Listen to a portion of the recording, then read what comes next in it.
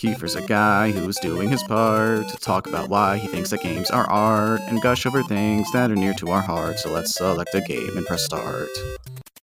I'm sorry. Prior to the COVID-19 pandemic, the world was still reeling from another mass destabilizing event, the Reagan administration. The most humiliating moment of the Reagan administration was the exposure of the Iran-Contra affair in 1986, wherein senior officials were selling arms to the embargoed Republic of Iran. The sale of these weapons were used to fund the far-right terrorist group known as the Contras, who were waging war against the left-wing Sandinistan government in Nicaragua. Though the administration was ultimately exposed for their actions, the investigation conducted by Ronald Reagan appointees concluded that there was no evidence that Ronald Reagan committed any illegal activities. And though 11 people were ultimately convicted, their cases were either dismissed or they were eventually pardoned by President George H.W. Bush, who was vice president during the affair.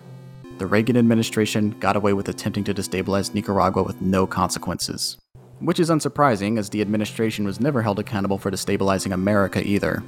The strategic implementation of tough-on-crime laws after a sudden crack epidemic that primarily impacted black communities led to a disproportionate murder and imprisonment of black Americans.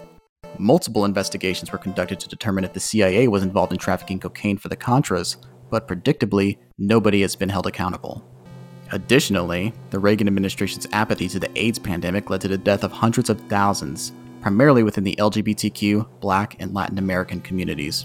Furthermore, Ronald Reagan's direct firing of nearly 12,000 striking air traffic controllers was a devastating blow to the organized labor movement, kickstarting the death of the American middle class. The consequences of the Reagan presidency have been trickling down for the past several decades. And, while not as directly devastating as these aforementioned atrocities, Ronald Reagan is also responsible for how Americans consume media today. In addition to the repealing of the Fairness Doctrine, his FCC also rolled back their established policies that limited advertising to children. Children's TV couldn't be used to sell products to kids, but under Reagan, the lines between entertainment and the commercial began to blur. TV shows based on licensed properties would quickly flood the airwaves, whether it was about Rubik's Cubes or even video game properties like Pac-Man, Super Mario, or Legend of Zelda. New properties such as Transformers and G.I. Joe and He-Man were created specifically to sell toys to kids, with storylines crafted to introduce new characters and accessories. Cartoons became synonymous with advertising, and these properties became a lifestyle brand, a substitute for culture. While certainly manipulative to advertise to impressionable children, many of these properties have endured for decades and would come to be widely beloved by audiences of all ages. But just because products mean a lot to people doesn't mean they were made with the best intentions. Some things seem great on the surface, but hide something sinister underneath. And with Ronald Reagan, there's always more than meets the eye. Like many Reagan-era policies, a domino effect of damage was created. Deregulating TV may have created beloved pop cultural mainstays, but it further commodified art. Advertising no longer sponsors entertainment, it is entertainment. Congress attempted to intervene with a bill that limited direct advertising to kids, but Reagan vetoed it in November of 1988, near the very end of his presidency. Reagan's deregulation of television rippled into the film industry with an influx of product-oriented movies. One such example includes the 1986 film The Transformers the Movie, which ended up failing commercially. But a much more successful and shameless example stands out, the 1989 film The Wizard. The film was panned by critics as a shameless feature-length commercial for Nintendo products, but was a modest financial success, grossing $14 million against a budget of $6 million. Perhaps because this was the only way for American audiences to get a sneak peek at the most anticipated video game ever at the time, Super Mario Bros. 3. After Reagan left office, some very basic regulations were reinstated at the FCC, but the culture of consumption never truly went away. In fact, it ingratiated itself in our culture. The brand synergy by entertainment giants like Disney now speak for themselves, with their dedicated Disney Channel that uses its commercial breaks to solely advertise Disney products and content. But more concerning is the ramp-up of the military entertainment complex in the years following Reagan's deregulation. Top Gun, a 1986 action film, was made in collaboration with the Department of Defense, and rehabilitated the image of the Navy in the minds of Americans following the Vietnam War. It's become common practice in the years since for Hollywood films to incorporate military storylines and imagery to get DoD backing. Whether it's in Michael Bay's Transformers or the Marvel Cinematic Universe flick Captain Marvel, the military entertainment complex has rooted itself in what we consume. I say all this not to shame or scold people who consume it, but to point out the absurdity of our consumption habits and what brought us to this. Just because Disney takes military money to manufacture consent for proxy wars doesn't mean I think you're evil for liking Spider-Man. But people were willing to endure a terrible movie like The Wizard just for a few minutes of Mario 3 footage. We can't trust the owners of the properties we love to use them responsibly. And the systems that protected the Reagan administration are still in place. He didn't just deregulate the media to make corporate influence stronger. He did it to make all right-wing influence stronger. I'm Kiefer, and this is Select and Start.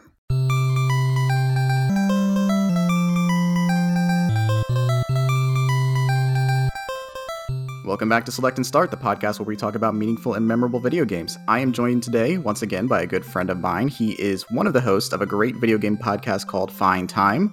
Please welcome to the show, Dre. Dre, how are you doing today? Doing great. Glad to be here. I'm happy to have you here. I think this has been sort of a long time coming. I enjoy the Fine Time podcast, and we'll talk about games and all things Mario in a moment. But first, please introduce yourself to the listeners who don't have the pleasure of knowing you and tell them what you do and what you like.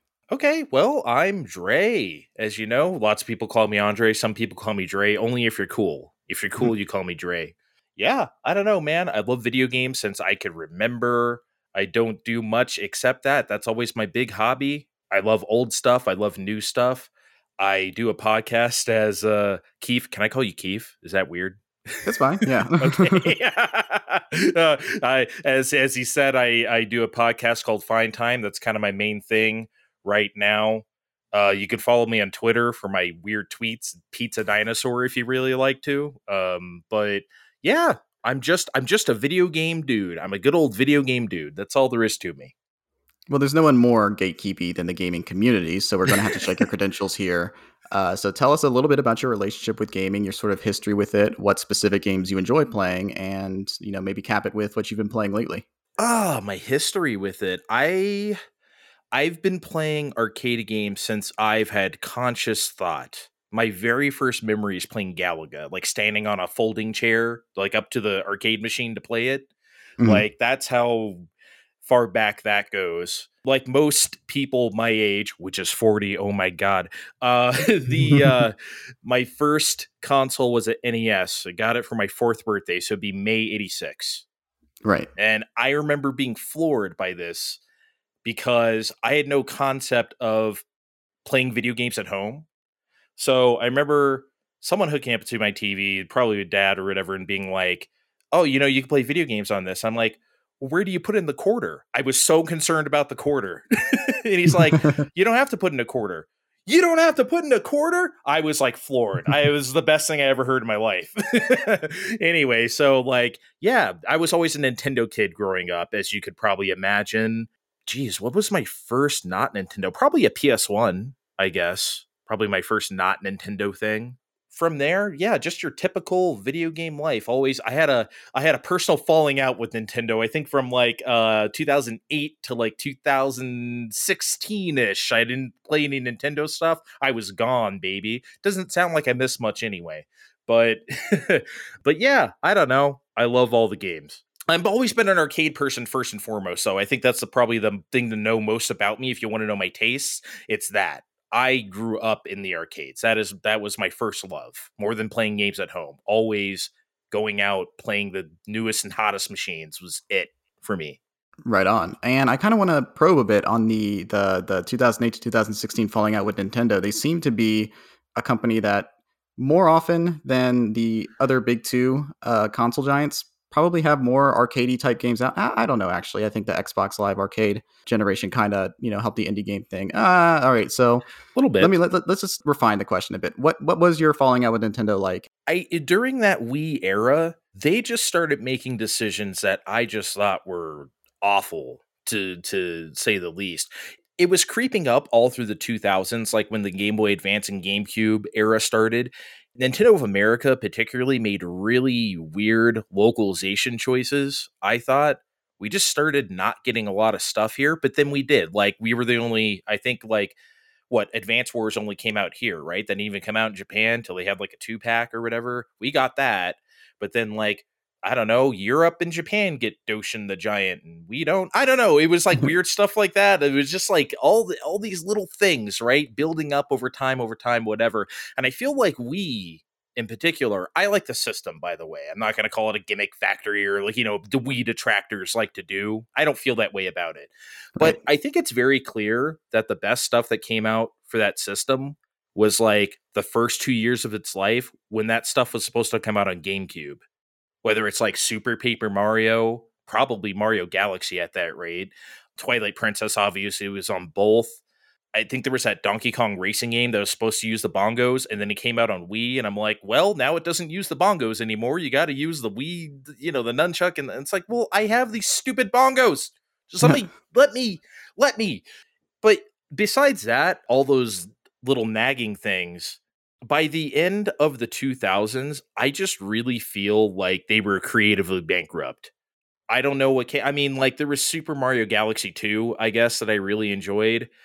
I don't even want to get started with like Skyward Sword or like, you know what I mean? Like I was just hitting disappointment after disappointment. I think what really set me off, I guess, even before Wii U, was the announcement of 3DS.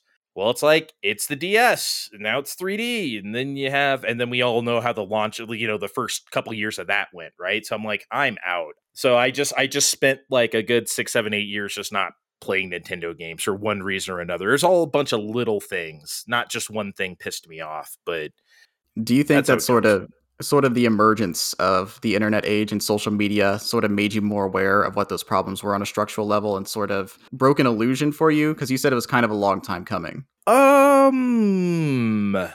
Sort of, kind of. I also think my tastes were changing a bit in the sense that like I was also pretty disillusioned with like that AAA gaming space that ramped up real hard, like when the PS3 and 360 got going. Those Right. are not games for me. You know what I mean? I'd rather do a lot of things and play like Gears of War. There's nothing wrong with that stuff. I'm not dissing it. That is just not for me. Like I am just not going to sit around playing, Assassin's Creed. During those times, my solace was Nintendo, and I wasn't getting a whole lot of that either. I spent a lot more time playing TurboGrafx 16 and TurboGrafx CD, like virtual console games, more than I ever spent playing Wii games or whatever, right? So that was just, I dove into that hidey hole. I'm sorry. Yeah. I hope I answered your question correctly. No, I think you did elaborate a bit on it. So what were you playing specifically when you had your disillusionment era with Nintendo? What did you sort of go to? I went back to the 360, which I already had, and because I hadn't really been playing, because I'm like, I don't want to play these stupid games. And then I realized that, hey, there's a lot out here. Especially, like you said, I'm glad you mentioned Xbox Live Arcade earlier and the indie stuff, because that's kind of where I went for a while. Around that time also, I got a new laptop, so it allowed me to, this is the first time I started using Steam, stuff like that. So I started playing indie games there, even just going back and playing old Dooms or Heretic or Hexen or, those 90s FPS that I like that are very arcadey. So of course I like them. I was very, very upset with the way the first person shooter genre went, the Call of Duty, and I just, no thank you. Right. Mm-hmm. So yeah, I kind of dove into those kind of games some more. Like I said, a lot of indie stuff, Xbox Live Arcade. And then I realized, hey, there's a lot more stuff on Xbox 360 that I might like to play than I originally thought. But yeah, I just dove into that. I never had a PS3. I think that's the only PlayStation I've ever owned. Let me think. Yep, that's the only one. So, oh, you know what? Also, I just remembered. I also got a PSP in like 2009, like pretty late into the game there. So I also dove into that library and started playing that stuff. So I guess that's where I went. There's a sort of recurring bit that happens, and I'm not perpetuating, but it just seems to happen where everybody who I've had on the show has like sort of either missed out on the PlayStation 3 or only had it for a little bit. So I like the PlayStation 3. I understand why people sort of went to the Xbox 360 because it initially had a better offering, and that Xbox Live Arcade really did change our attitudes about video games and open it up to an audience and groups of developers that didn't have an opportunity before. Oh yeah. So sort of to put the conversation back to Nintendo a little bit, your timeline sort of works back to the Switch, sort of grabbing you back, or that era of it. What brought you back? Okay, this is weird, but I started playing Miitomo. You remember Miitomo? The app? Yeah. I really liked Miitomo. I couldn't tell you why. Everyone tried to shit on it, right? Because I was like, I don't know. I like this game, and then it got shut down and I was kind of sad.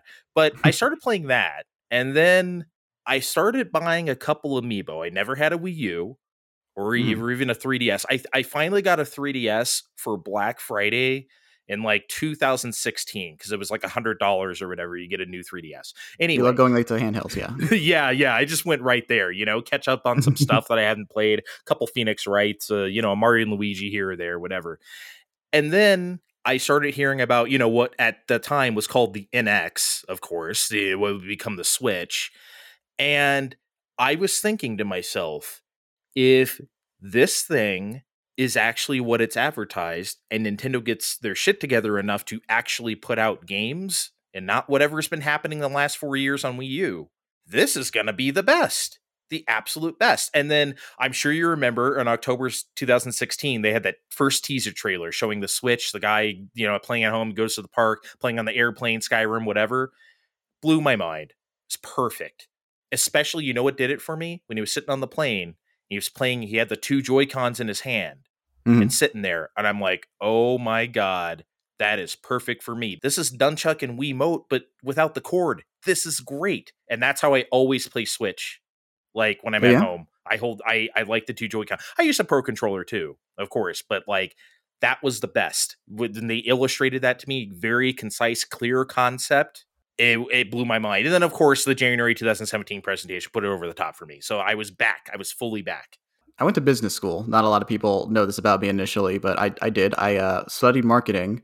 And I actually did a project on a Nintendo Switch because I found that advertising campaign to be fascinating. There's that background redemption arc going on with Nintendo after sort of a confusing branding with the Wii U, and making a console that is desirable and versatile and offering a selection of games for it. I thought that was just a really compelling thing to make a project on. So I agree with you that they really found something there. And I mean, it speaks for itself. It's now one of the best selling consoles ever. And it's about to outsell the PlayStation 4, which was also a massive, massive success. That's so incredible. That is incredible. Yeah. What have you been playing lately then? These last couple weeks, I've been playing the Overwatch 2 beta. I'm an Overwatch person. I love that game. And I'm not really a online shooty bang bang person. Obviously, Overwatch is different from that. That's what drew me to it, the characters, whatever. I'm actually not even a Blizzard person. Before Overwatch was coming out, I made fun of the art so hard. I saw Winston with his like bubbly like space. I'm like, what is this like fantasy Star Online bullshit? I love PSO actually. So I was just like, what is this, man? I don't get it. But anyway, so I became an Overwatch person. I've been playing the Overwatch 2 beta. I've been enjoying that. I actually started playing something because of you. I don't think I told you this yet. You had some errant tweet about, I don't know, maybe about a month ago now when like PlayStation Plus, the current system, went live. And you were saying, oh, I'm going to, I meant to play Jak and Daxter for a couple minutes. I played for 3 hours. Oops, or whatever. And I was like, oh, yeah. I never did really play that game because I had it on Vita and the port was so bad I couldn't finish it. I started playing here now on PS5, using PlayStation Plus. I loved it. I loved Jak and it was great. It was a great game. 8 to 10 hours, just a great little platformer. Then I played Jak 2 and I hate it. Now I this afternoon I just started playing Jak 3 and I'm like, I may as well just finish it. Screw You're seeing it through. I don't, yeah. I'm gonna kill Praxis. I love the shit out of Jak and Daxter, especially the first game, because that was the one that I grew up on. I didn't come to the future games until I was a teenager.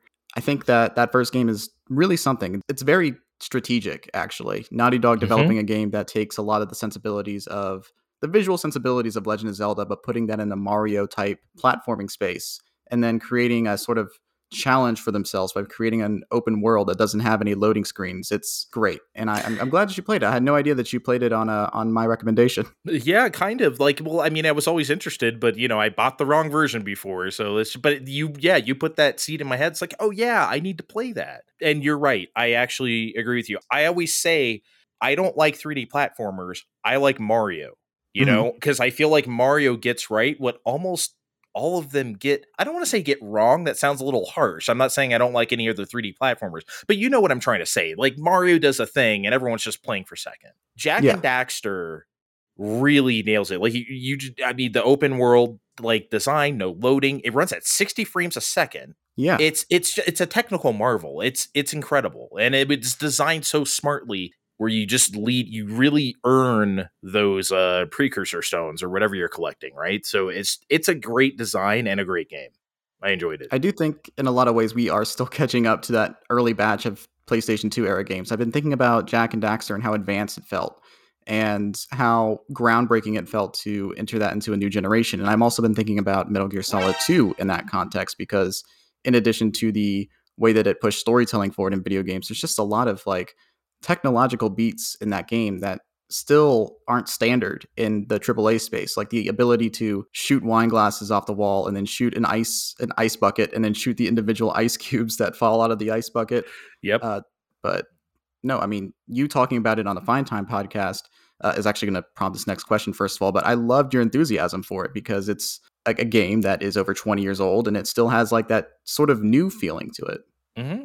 Yeah, there's just not a whole lot like it, even at the time and before or since, really, I guess, because, you know, to reiterate what I said on there, I think a lot of games are of that type are built where it looks like here's a bunch of platforms in midair and here's there's nothing wrong with looking like an obstacle course, you know, like, and I think I used the example that Super Mario 3D World looks like an obstacle course, but that works because it's like a linear thing and you want that sort of Mario, you know, acrobatic Mario sort of thing, right? Like it works, right? But if you play like, I don't know, Ty the Tasmanian Tiger and you have like all these like, you know, just doodads laying around and it's like, well, this is what a platformer looks like, right? And it's like, no. That's why, I don't know, 80% of that genre I just really can't get into. Jak and Daxter was an exception because that game is exceptional.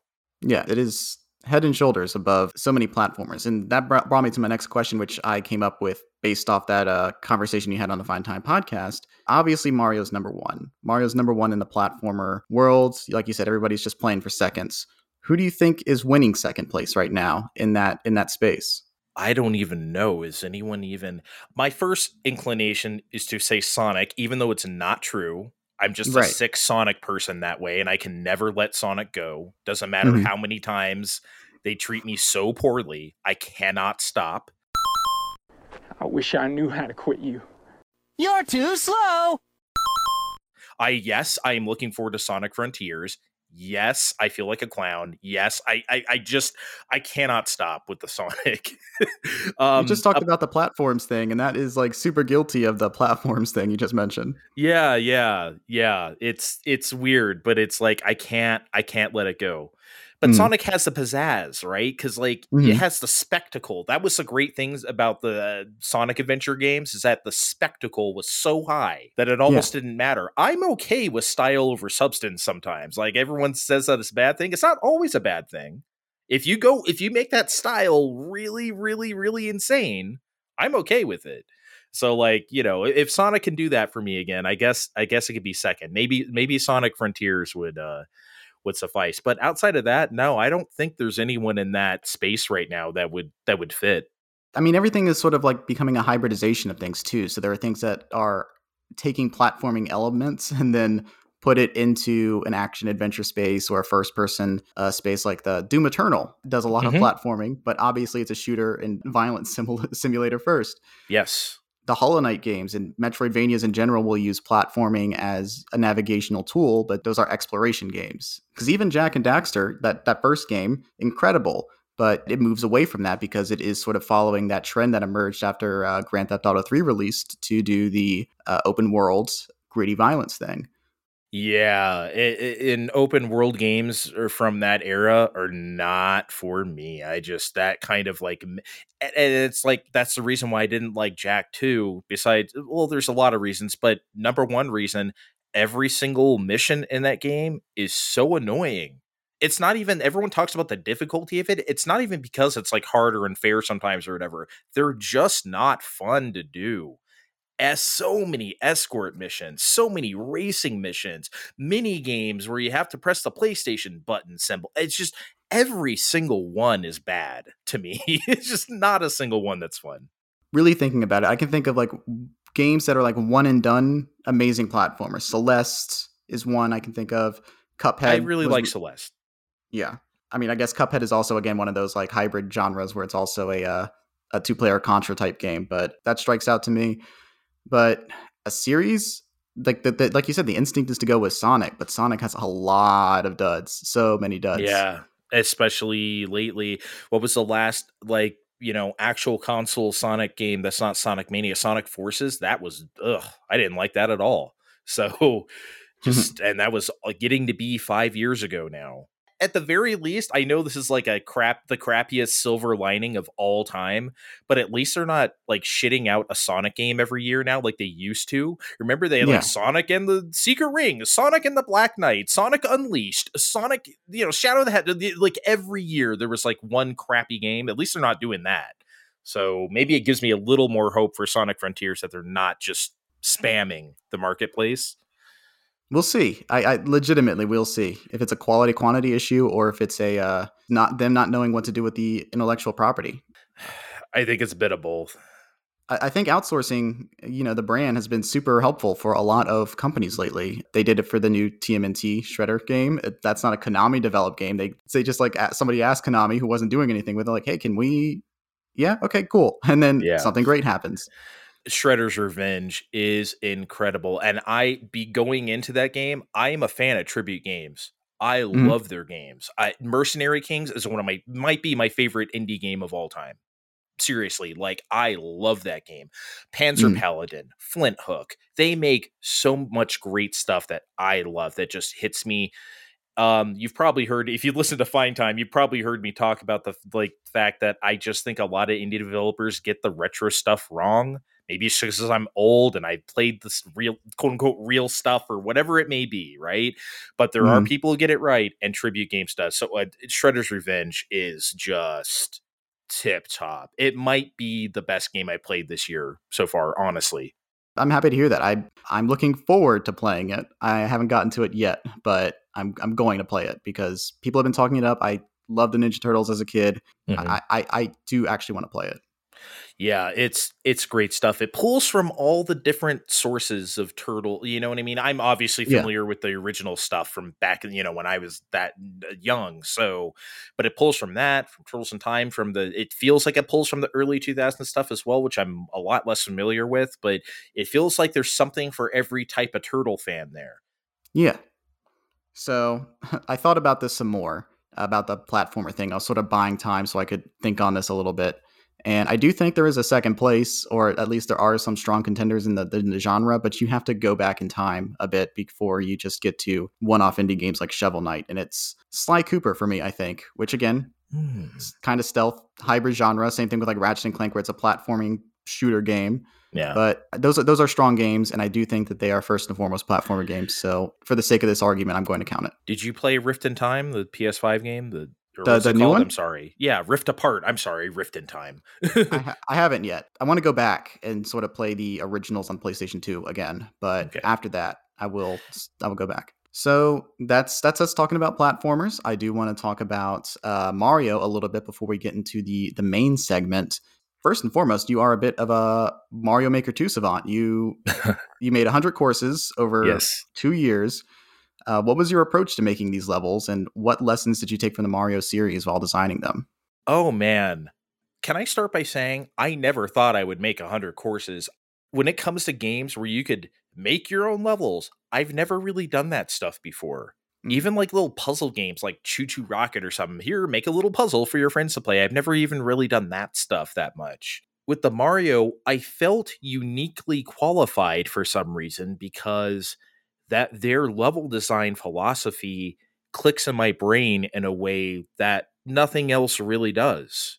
So I think my general approach to making courses in Mario Maker 2 was, what do I want to play? What do I want to see on here? Because I'm looking at other courses that I don't like, or that I'm like, oh, this is really good. I think I pulled more from the bad examples. Of course, with any game like this, you can go on and find literal millions of bad courses, right? So I took from the bad ones. I'm like, what do I want to do? How could I have done that better? But that's also, this is weird to admit too. I don't think I've ever said this out loud, but I'm gonna here. This is a Select and Start exclusive. When they announced Mario Maker, I think in a direct in like February, 2019 or something. So it was like 4 months before it came out. I, at work, between slow moments, would start sketching stuff on paper of courses that I'd want to see, ideas. I'd sketch out, like, remember how like in Nintendo Power they showed like the whole level in like one long picture or something? I would start doing Yeah. stuff like that and start sketching. Here's a little jump. Here's a little set piece I want to do. Here's the kind of enemies that'll be there. And I wrote like 30 of these on pieces of paper and I kept them all. I didn't really know the kind of stuff that would be in Mario Maker 2, like what kind of enemies they would allow you to make, or, you know what I mean? Obviously, they're not going to have every single Mario element, but I just wrote them as is, put the ideas out there. I ended up using at least like 20 of those in some form or another. There was just some, like I said, and I never had a Wii U, so I didn't have Mario Maker. I wasn't going to get on 3DS because, you know, the way the online worked. So Mario Maker, yeah. So Mario Maker 2 was going to be it for me. And boy, I was ready. I was more ready than anybody could possibly be. I had courses made before the game came out. You were very, very on top of doing stuff for that. And I really admire your creative spirit because I would be burnt out after 4 or 5. I liked Mario Maker 2, but I didn't mess too much with the course creation part of it. I just genuinely enjoyed seeing what other people made and got a lot out of playing that. And that's what I thought I was going to do. I thought I was going to make 5 to 10 courses max or whatever. I have a few courses, but I thought I was mostly going to play other people's. And I did play a lot of other people's, but I never thought I would just keep making them. But when the game first came out, I was making a course a day practically. I'd come home from work and I just sit there for 6-7 hours and bang out this thing. A lot of it, especially the early ones, is because I had no idea how the tools work. So I was just experimenting, seeing what I could do, seeing what I couldn't do. But I wasn't going to put it out until I was happy. That doesn't mean like work on it for 2 weeks until I have this like very perfect thing, or, you know, I didn't go overboard with it. But I was like, I'm not going to put this up until I do a run of this where everything feels 100% to me. And that's also, I guess that was also going back to your previous question, one of my design philosophies. Until I feel totally good about it, I will not put it up. That was always my number one rule. That's great. I really appreciate you going into it because I do love people describing their creative process, and the way that manifests in so many different things, I genuinely admire it. I am lazy by nature, but there are things that I do love seeing through because my brain responds to certain stimuli in a certain way. I always complain how much I hate editing, but I never, ever in my life half-ass it because I'm always trying to create the best experience sonically for my listeners mainly, but also I love finding little lulls and things where I could insert something or finding a little, you know, audio or visual gag that I can put in a video or a podcast episode. So it's not the same thing as designing a level, but I do think the characteristics of that are the same, where it's sort of like, you know, you have an idea, you sort of want to see that idea through, and then like something new, transformative emerges out of that. So yeah, sometimes that would happen when I was working on a course. 2 other ideas would pop in my head. Oh, wait, maybe I can do that. I sometimes have a problem where I try to shoehorn something into the course that's just not working. And I'm like, okay, this isn't going to work here. Let me build this out on another course map, and maybe I can use this idea for something else. And that's how other courses get started too. Cause I'm like, oh, remember that thing that wasn't working out here? Let me try to build this out here. That happens so much too. I almost think of that as like, I don't know, you know, those bands who work on like demos and song fragments and stuff like that. Well, it's like, well, not everything's going to work, but you know, you can't mash them all together, but maybe they can become a song unto itself. That's kind of how I thought about it, I guess. kind of, yeah, that makes sense. So I try not to use the term over or underrated as much as possible because it's an easy way to come across as pretentious, differentiating your opinion from the masses. Art is a subjective experience. People have their own tastes. That being said, what is a Mario game that you think you like more than others? Like aside from like the general consensus, one that you think you have a greater appreciation for? That's a really good question. I think Mario Galaxy 2 is so incredible. Like, it's not that people don't like Mario Galaxy 2. Of course, people like every Mario game, right? Yeah. But people and Super Mario 3D All-Stars a couple years ago didn't help, right? By not having that game. They had the 3 others and not have Galaxy 2. I thought that was insane. Anyway, that game is so much better than the first one, and the first one I love so much. The first Mario Galaxy, I just think 2 is better in some ways that doesn't diminish the first one. It's just that people tend to think of the game as, oh, it's more Galaxy. And it is, but goddamn, it is. I'm almost at a loss for words. Games that I love that much, I almost don't even know how to speak about them sometimes. And that's how I feel about Galaxy 2. I just wish people wouldn't think of it as more Galaxy. It doesn't really get the standing on its own because it's of that number 2, right? I guess. Yeah. And it's just using the same graphics on the same system, but I don't know, man. There's something about that game that clicks in a way that doesn't just feel like a level pack, or you know what I mean? I feel like that's a cohesive project that is so incredible, and I don't think it gets talked about in those terms because there's Mario Galaxy 1, right? So I don't know. Maybe that would be my pick. It's Galaxy 2. I mean, that's a great pick. I think that, again, the 2 part of it sort of diminishes the value among certain fans. The fact that it doesn't really iterate on the story of Galaxy, which, I mean, it's a Mario game. They're not, as much as that is probably the most story heavy one, this isn't that kind of franchise, I guess, is something that we all have to come to accept. Barely acknowledges Galaxy if it does at all. No, I think that it does, like you say, refine on the formula. It doesn't feel like a series of deleted scenes or a level pack. It does feel like a complete product, and a very full one. It doesn't skimp on the content whatsoever. Not at all. Yeah, it's just an incredible production. Just ace. Even that came out during my Nintendo, off period, and I still went back and I was like, I love this game. It's one of the just few. When you think you're out, you're back in. Yep. you can hate them as a business, but goddamn, do they put out a product sometimes? Oh man, Galaxy 2 was it. Yeah. So, what is a Mario game that you like less than the consensus? Okay. This seems to be the easy answer is to kind of shit on Super Mario Sunshine, because I know a lot of people do, right? Mm-hmm. And when that game came out, I really liked it.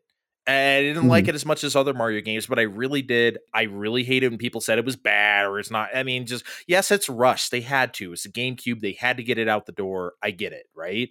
It's not all it could be, but it was really good for what it was.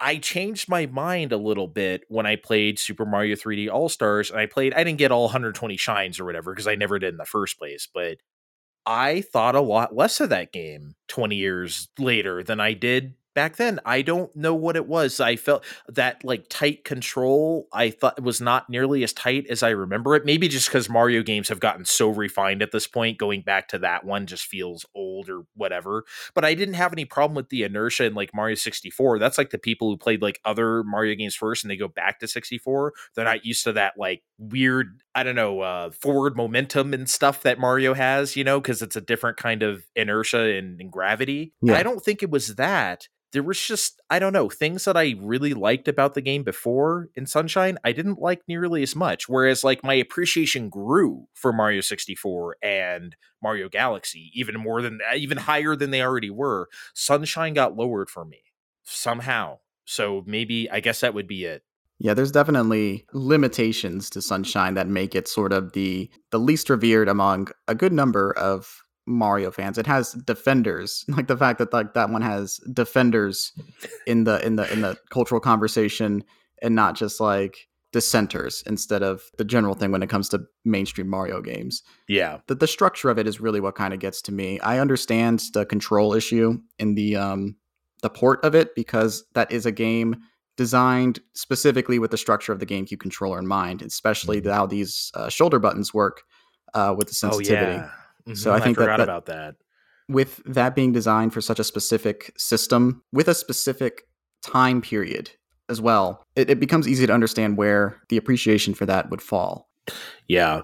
And then there's the issue in terms of the structure of the game where you have to complete levels in their entirety, generally to get more levels. And you have to do a lot of completion stuff and do a lot of busy work to get to that end game. So that structure, which is sort of counter to what Mario 64 was and what 3D Mario would become afterward, I do see how people would turn against it.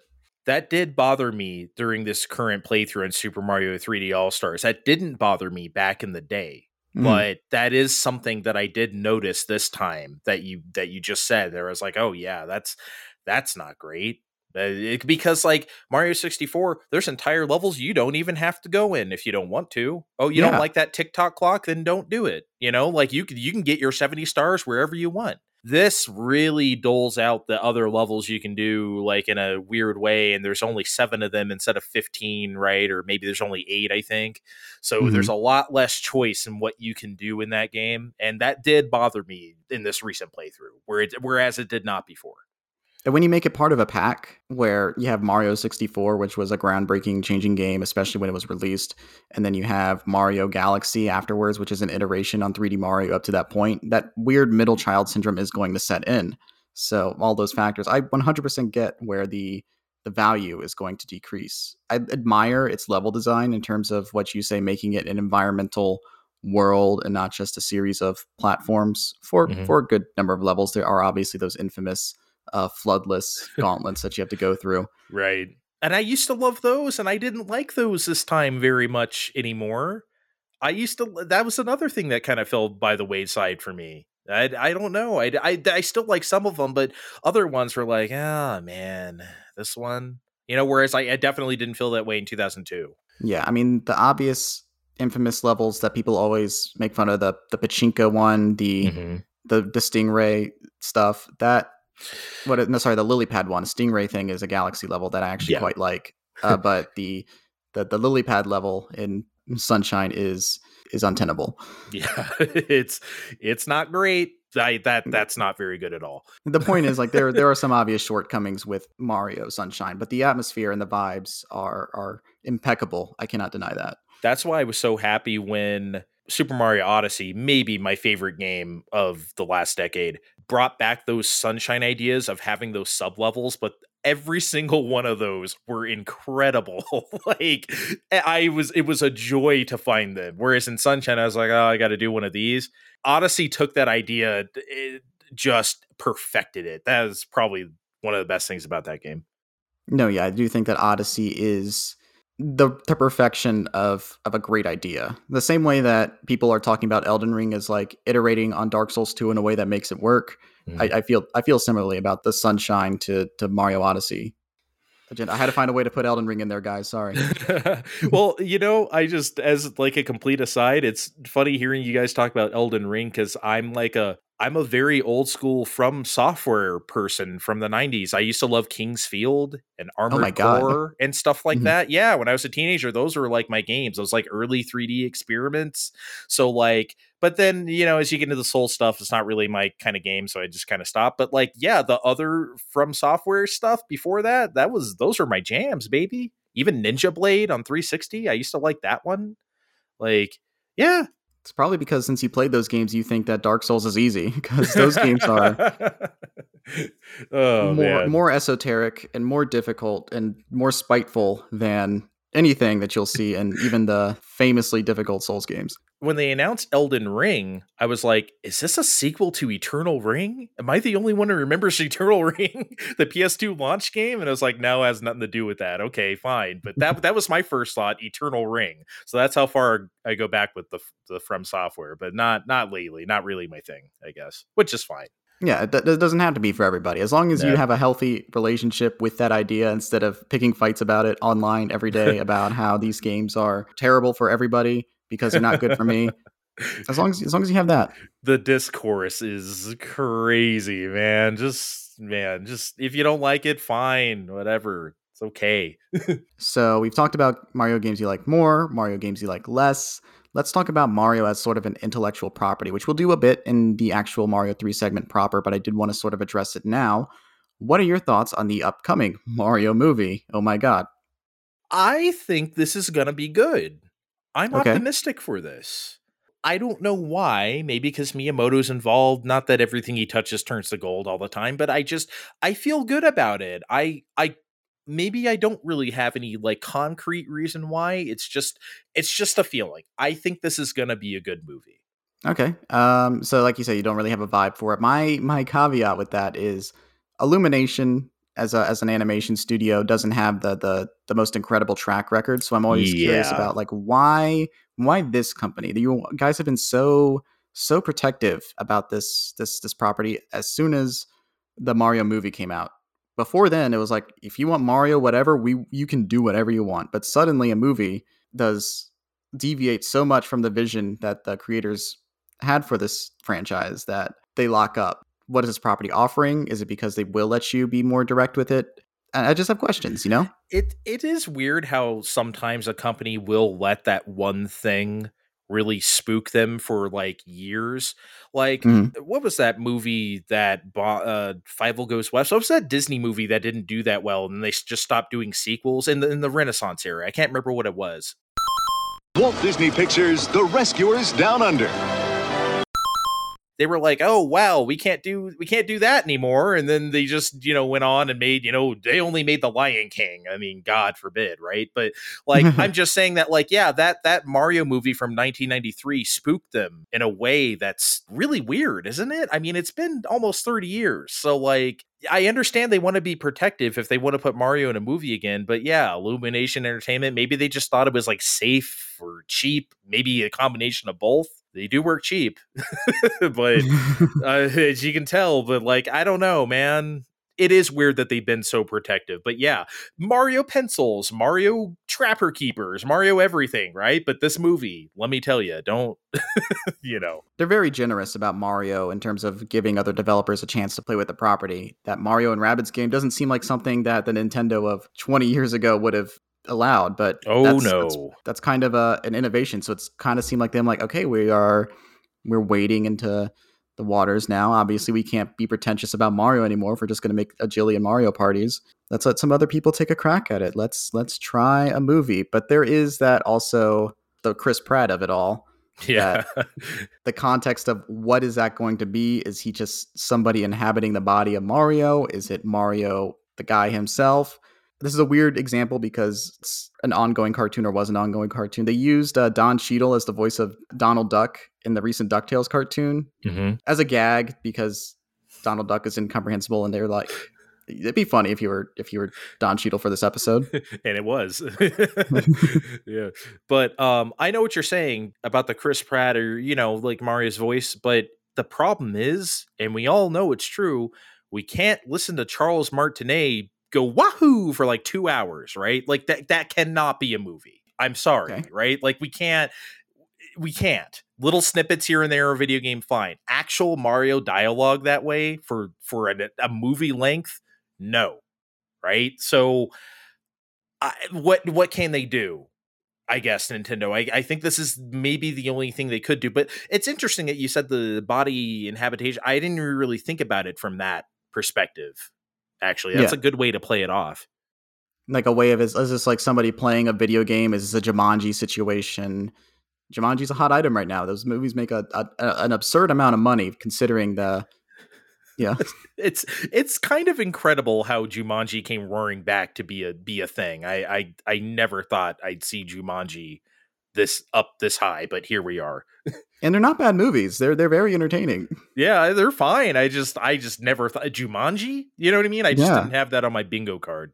They're not high art, but the fact that they are competent and the fact that they are huge moneymakers is a genuine surprise. It's very surprising. I mean, like, you're not going to lose money on a Rock, Kevin Hart, Jack Black picture. Nope. But just the fact that it was Jumanji of all things really, really sells it. Yeah, for sure.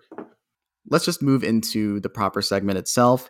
Oh boy. You picked Super Mario Bros. 3 to talk about on the podcast today. Mm-hmm. So let's get into it.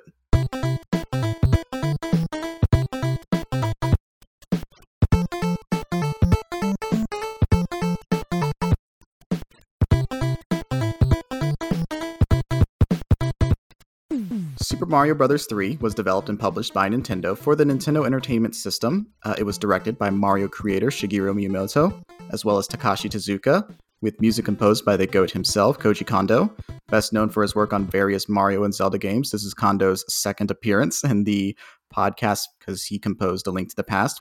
But yeah, Koji Kondo, the great. Yeah, Koji Kondo. Can I actually start there for some reason? I don't know why I want to, but it just came to my head.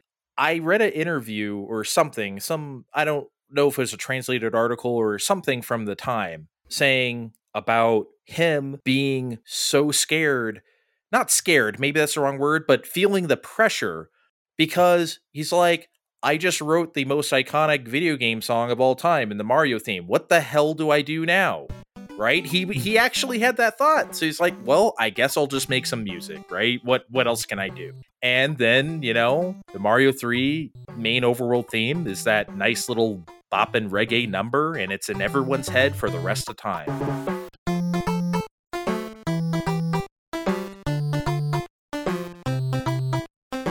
That's all you got to do sometimes. It's funny. I mean, I always make music analogies, even on Fine Time, but just like, if you make your Dark Side of the Moon, if you make your, whatever, right? What do you do next? Just keep making more records. What else are you going to do, right? That's the only approach you can have. And I'm glad he did, because the music in Mario 3 is the best. It's terrific. It does feel like a genuine step forward, and it feels like, the whole game feels like this, just people mastering the system towards the end of its life, just a refinement of everything. It is the swan song of the NES in a lot of ways. It all goes together. And the idea that Koji Kondo felt insecure about it, considering how we view his music as essential and medium defining, it's reassuring, actually. Yeah, he talks about his frets with stuff a lot. Like when Mario World was happening, he didn't know what to do with the Super Nintendo at all. He hated it at first. Like, he didn't understand the sampling of it or the sound. You know what I mean? And of course, listen to the game. He got it right. Right. But he always has that, oh man, what do I do now? So it's great to hear even the greats feel that way. Yeah, I feel the same. Talking a bit more about the background of this game, it was released in Japan in October of 1988, but it wouldn't come out in North America until February of 1990, due in part because importing and localizing games was much more time-consuming, but also due to a shortage of ROM chips in 1988. Imagine supply lines being negatively impacted by chip shortages. I guess we're still nostalgic for the 80s, guys. We're here. Ronnie Reagan, I'm going to bring you back to life to put you on trial. You have a lot to answer for, buddy. I mean, come on. You can have our Mario 3. Can I talk about that, actually? Go for because I think one of the fascinating things about Mario 3, looking back on it, and of course I didn't think about this way because I was, 7, 8 years old, is that it was the first hype cycle for me for a video game, was Mario 3. Because we knew this thing existed. I didn't know it was already out in Japan, but I knew this Mario 3 is coming. It's coming. All throughout 89. Snippets here and there, Nintendo Power, little things, right? So it was like a perfect storm for Nintendo. Yes, they were waiting for ROM chips to become available, but it also allowed them to hype this thing up to the moon. And so when February 90 rolled around, you couldn't find that thing, man. You could not find it. We looked everywhere. It's our neighbors had one. We could not get one until my birthday in May. That's insane. The idea that even then the supplies were just off the wall. It was a hot item after Christmas. Like in the beginning of the year, you could not find this game. That was the best birthday of all time, though, man. That May 1990, my 8th birthday, when I got. Let me tell you about my mom, the MVP. Okay. Okay. That's what the podcast is about. We grew up in San Diego. There is a chain of stores called Playco. They're all around the city. That was the store where you wanted like board games, Legos, video games, whatever, right? She camped a Playco or something. She found out when the next shipment was coming. She got me Mario 3, Mario 2, and all 4 Ninja Turtle action figures. Leonardo, Donatello, Raphael, Michelangelo, those were so hard to find too. I remember we'd go to every Saturday afternoon, we go to Kmart, do a little shopping, get lunch, whatever. And she always let me get an action figure or something. Turtles were the only thing I cared about. You could never get the Turtles. I had Shredder, I had Krang, I had like foot soldiers and stuff. We just couldn't find the Turtles. They were out, man. I don't know how she pulled this off, but she did. That was like the best birthday of all time. So shout out to my mom. Thank you. I mean, that's an incredible story. Like, legitimately, that is so touching. The things that people will do for their kids, man, this justifies me making the podcast, just hearing these stories. It's not a story I tell very often for some reason. I guess maybe because I don't think of it, but yeah, it is great, honestly. You don't really think about those things when you're a kid, but even though I was overjoyed at the time, it felt like Christmas times 1,000, Yeah. But now looking back on it, damn, that lady must have did some work to find all that stuff. So Thank you. But yeah, Mario 3, that's when I finally got my own copy, May 90. So I had to wait a few months, but Worth the wait. Obviously, we're talking about it 32 years later. yep. I actually do have a note about the mass marketing of this thing because they had a marketing budget of $25 million, which was massive for a video game. That's so much in 1988, $89. Man. I did the math on it. It'd be $57 million today. That's more than double. Wow, So, man. No, it's a lot of money. And it really, the mass marketing for this thing is just super fascinating. And we'll get into the detail about it. Trust me. As, again, someone who went to business school, you see what they're really trying to do here is make the brand mainstream. This is not just about selling what they believe to be the best video game of all time. And probably definitely was the best video game of all time to that point. So, but also just making Mario a brand that's here to stay. Not just Mario is the most important character in video games. Mario is a character that is going to be everywhere. You are going to have Mario everything. It pays off. That is an investment where now Mario is probably the most ubiquitous public figure besides maybe Pikachu and Mickey Mouse. And it's like Hello Kitty, Pikachu, Mickey Mouse, Mario. Those are the big four. I was going to say, is Mickey Mouse still up there? Because I don't know. We haven't seen a whole lot. I mean, it's on every Disney thing, of course. I'm just saying that I guess he would be, but Mario's got to be higher than that now. You know, the Matt Groening philosophy of a character has to be recognized as a silhouette to be truly iconic. Yeah, and that's true. Mickey Mouse is just a shape now. It's a figure. It's its own thing. It's more than the character now. Yeah, you're right. It doesn't even matter about we haven't had a Mickey Mouse cartoon in 50 years. Well, it doesn't matter. It's Mickey Mouse is Mickey Mouse. That is ingrained in everyone's memory, passed down forever and ever. So. Yeah, even if Mickey Mouse isn't a defined personality or a particularly interesting character, it's just it represents a conglomerate, the biggest, media company in the world. So it doesn't matter. It's just Mickey Mouse it's God, basically. If we're talking about the mass marketing of Mario 3, I'm sorry, but we have to talk about the Wizard. We have to talk about I'm sorry, but we have to talk about the Wizard because it is the single most shameless film ever made from a corporate standpoint. It's Mac and me levels of just completely. We don't have a movie. We have a toy we want to sell you, and you are going to buy it because you want it. Here's the thing about the Wizard. I've never seen it. Right. Nobody at the time when we had Mario 3 hype was going on, we never went to see it. We knew it was the movie that had Mario 3 in it. Nobody I knew went to see it. It didn't do that well at the box office from what I understand, but it almost doesn't matter, right? It was just whoever is going to go see this, no matter how many people that is, they're going to be blown away by seeing this Mario game that doesn't exist yet. That's crazy at the time. You know what I mean? So no matter how many people that actually reached, the impact of it to those people was worth it, no matter what that cost. Yeah, I don't think the movie was a financial bomb or anything like that. It made money, but the goal of this film was to sell copies of Mario 3 in the long term. Mm-hmm. So, and it's so strange. It's not a competent product. It's not a good movie. It's I never thought it was. I never wanted to see it at any point. I don't know, some cable station like USA or something, I think used to show it sometimes or something. And I'd always, oh yeah, it's the Mario. But by that time, it doesn't matter. It's 1995 already. So it's who cares? You know what Mario 3 is? That's the whole point of the movie, right? So it's why are you showing this? So yeah. Yeah, we don't, there's no product with less of a shelf life, no staying power. The thing that you wanted to see this for is already out. Mm-hmm. It's when they would put demo discs for games that people did want on sort of mediocre games, or how they put the trailer for The Phantom Menace ahead of Meet Joe Black. Oh, yeah. I forgot that was a thing. Yeah.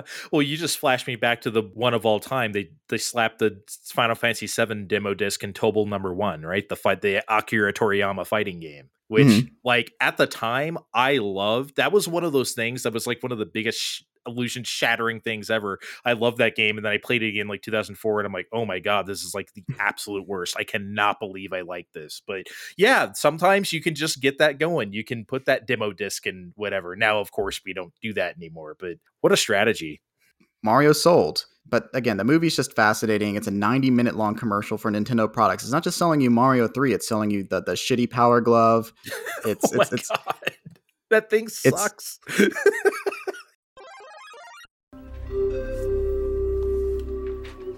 I love the Power Glove.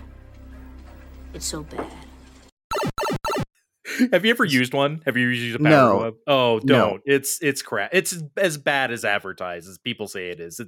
It's not good. The thing is, like, how stacked that this cast is a thing that's been staying with me since I've done the research for this episode. Christian Slater, Beau Bridges, Fred Savage, a 13-year-old Jenny Lewis before she's the front woman of Rilo Kiley. Oh my God. Wow. She's in that? Okay. There's like, they really believed in this product to develop Nintendo as a brand. They weren't embarrassed by it. They were just shameless about it.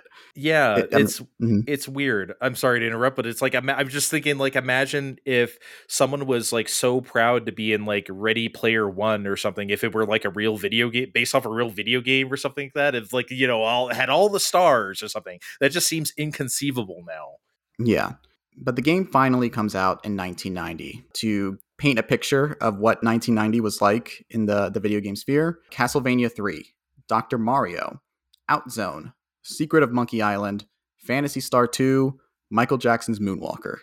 Oh yeah. So it was a time, baby. If you were not a kid in those times, it was as wild and weird as it seems. It was fun. Meanwhile, in Japan, where Mario 3 had already been out for a year and a half, this is what they were playing: Super Mario World, F-Zero, Metal Gear 2, Final Fantasy 3, and Dragon Quest 4. In America, it's still the 80s, but in Japan, they are firmly in the 90s. Yeah, they have leaped ahead. There's only a year and a half North American time between 3 and World, right? So that's kind of weird to think about now, because the Super Nintendo came out August 91. We got the one the next month, so September 91. Yeah, I didn't really think of it. It's like, oh, there's another Mario game already? Maybe because it was a new system, but like, yeah, them pushing it off for a year and a half, kind of different impact for us, I guess. Not diminished, but just different, I guess. And what a way to differentiate your product and to have, you know, the biggest NES game being Mario 3 and it looking like that. And it's not a bad looking game at all. It really looks like the best of what the NES had to offer. I'm actually still surprised by how technologically competent, visually competent it looks. Like how you can make things out in a way that you couldn't with Mario 1 or even Mario 2. Yeah. But then Mario World, it's just like, you are playing with new colors, my boy. It was incredible. The leap at the time was crazy. But no, Mario 3 is an incredible looking game, artistically, especially. Like, and we were talking about what fueled like me making those Mario Maker 2 courses. Out of the 100 I made, I would say, I don't know, 47 of them are Mario 3 tile set. So obviously, right? Because it's my favorite. Those semi-solid platforms, those pastels, the white, the blue, the pink, the green, whatever they may be in whatever level they're in, that just set my brain ablaze, I guess, of like creativity. It's just like, man, I want to use these as much as I can. I actually made a course one time where it's like, because, you know, you have like part limits in Mario Maker 2. And I was like, how many semi-solid platforms are they going to let me make? I put them up through the entire 10 screens of the level, maxed it all the way out. I didn't run out. Oh my God, I can do as many of these as I want. Holy crap. So I made a whole course where the entire background were semi-solid platforms. So it had these pastel, like weird. I was really inspired by, I don't know, like early 80s, like new romantic shit. I don't know, like some Duran Duran video where things would look like really angular and like colored and weird or something, or maybe like early R&B videos on like MTV or something, you know, that kind of vibe. So I was like, what kind of like weird triangular, angular shapes I can cut out, these weird trapezoids in the ceiling and floor. And now like the actual Mario 3 doesn't look nearly that wacky as something I would make in Mario Maker 2. However, it does have that vibe to it. It's weird, right? Because you have the 80s, late 80s pastels and stuff, but then you also have like a lot of that late 70s, early 80s wood grain also in Mario 3. It seems like it'd be a clashing of eras, but it also was probably just whatever the developers were inspired by. But I think that aesthetic works in a way that's so fascinating. I think Mario 3 just purely aesthetically is incredible. I 100% agree with you. Again, it's super impressive that they were able to achieve that on an NES cartridge. and it holds up in a way that so many games do not. But it plays well and it looks good too. So kudos to the work that those developers put into making a game that still feels timeless. And their hard work paid off. Commercially, this game was a massive success, selling over 24 million copies in all of its iterations. To this day, it remains one of the best-selling video games of all time, currently holding the number 37 position.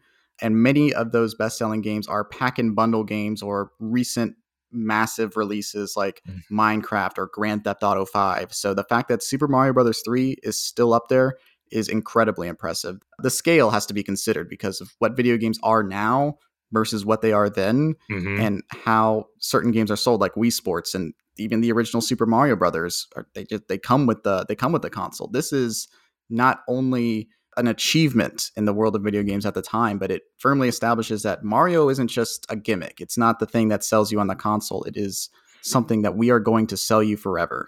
Yeah, it really established it as not a fad or not a passing thing. Then it not just Mario, but Nintendo. Nintendo is here to stay. It just a success in every sense of the word, artistically, financially, as an establishment of Nintendo and Mario, just everything about Mario 3. Yeah, for sure. So this is the best-selling game that I've actually discussed on the show so far. I like to be weird about my research and just find figures like that. Based on my research, the closest in sales to Mario 3 that I've talked about on the show is Fallout New Vegas, which has apparently sold 12 million copies. So Mario 3 sold double that. Yeah, another one of my favorite games of all time, Fallout New Vegas. Yeah, honestly. But if we're looking purely at sales numbers, as it stands on Twitter would say, Mario 3 outsold. So yep. Yeah. And the fact that, again, you're right, like the fact that number still holds up to today's numbers is crazy talk. Like, I think Mario Odyssey just got to like 23, and it'll probably go past it, but like it just got there after 5 years, so like that's wild to think about. Yeah, those are Pokemon numbers. Those are unbelievable amounts of Mario as a brand. There was a fucking TV show just about Mario 3. It was called The Adventures of Super Mario Brothers 3. Yes, it was. Yeah. Oh, I remember that one. 26 episodes. And again, it goes into that whole Nintendo used to be like, yeah, do whatever you want. It'll make us money. It's part of the image. Overall, I do think that this game is, to the Mario series, what A Link to the Past was for Zelda. It's not just a refinement of an established formula that pushes the series forward. It's just like innovative. It builds on the tropes established and creates new ones and makes sort of a permanent aesthetic for the series that subsequent entries would build on. And another comparison point to A Link to the Past that I have to say is that the Fairy Fountain music in Zelda is the overworld music for World 3. So there's also that comparison. Oh, I guess so, huh? You never noticed that? No, I usually don't make connections like that. That's really interesting. You are absolutely correct. Because I was a Zelda kid growing up. A friend of mine had an NES that we played Mario 3 on all the time. Like, it was like at a babysitter sort of thing. They had an NES. We played a bunch of Mario 3 on it, and I clocked that. It's like, that's the Zelda music. What? And that's so wild. I've thought about that every time I hear it. It's just like, yeah, Yeah, because I've made other connections, especially of Jun Nishikawa, the guy who composes the Kirby games. Non-Kirby games, I've made a couple connections. Oh, wait a second. That sounds like that other game he did from a long time ago. Yeah, I've done a couple of those things. Never with Koji Kondo, though. That's weird. Talking about the significance of this game for the brand of Nintendo, for Mario as a franchise, the sales numbers. Just to talk about the significance of it in a cultural sense, though, I got this article from Joystick. Remember Joystick? Yes. This is a 2007 article that reports on the game's canon, and I wanted to read a paragraph from it. Okay. Henry Lowood, curator of History of Science and Technology collections at Stanford University, and his 4-member committee have announced a game canon, a list of games to be considered by the U.S. Library of Congress for Make Benefit Glorious History of Interactive Gaming Culture. This is a Borat reference. Again, this article's from 2007. Can you tell?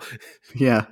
Oh, The canon grew from a proposal submitted to the Library of Congress last fall and is modeled on the efforts of the National Film Preservation Board, which produces an annual list of films that are subsequently added to the National Film Registry.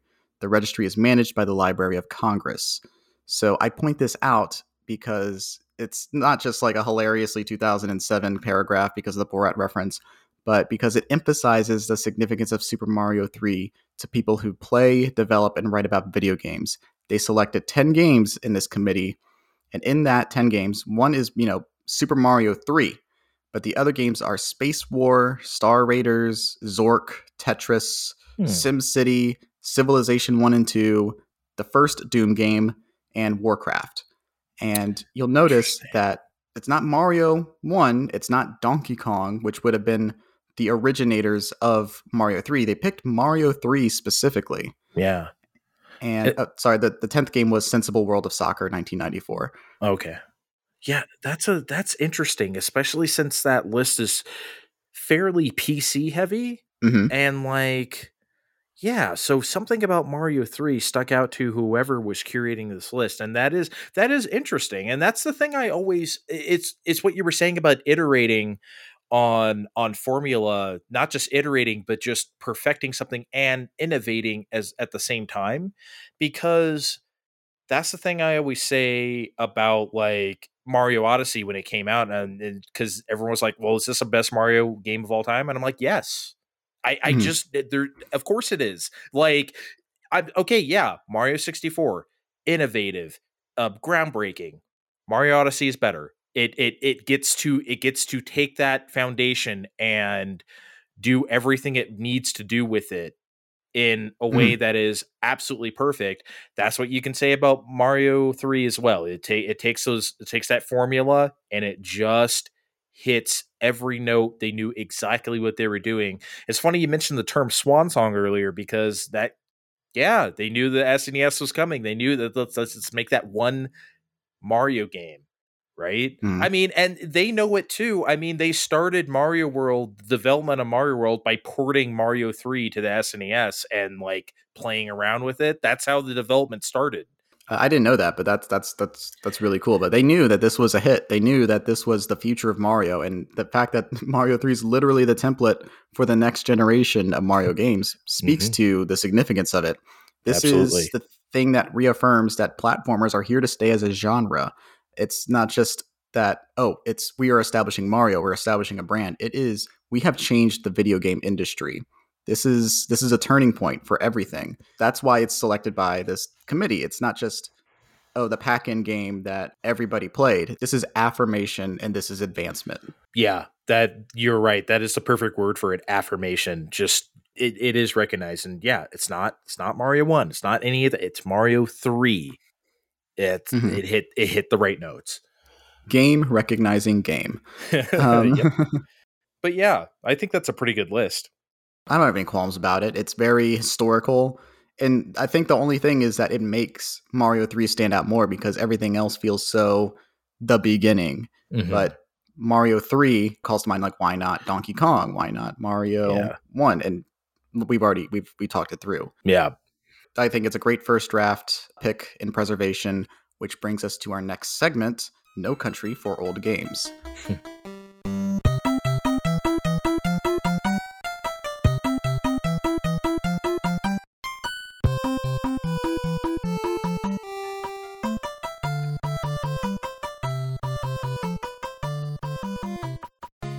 So in earlier episodes, I'd wait until the end to do this, but since the Earthbound episode moving forward with our buddy Jared, I'm trying something new and putting it towards the middle of the show.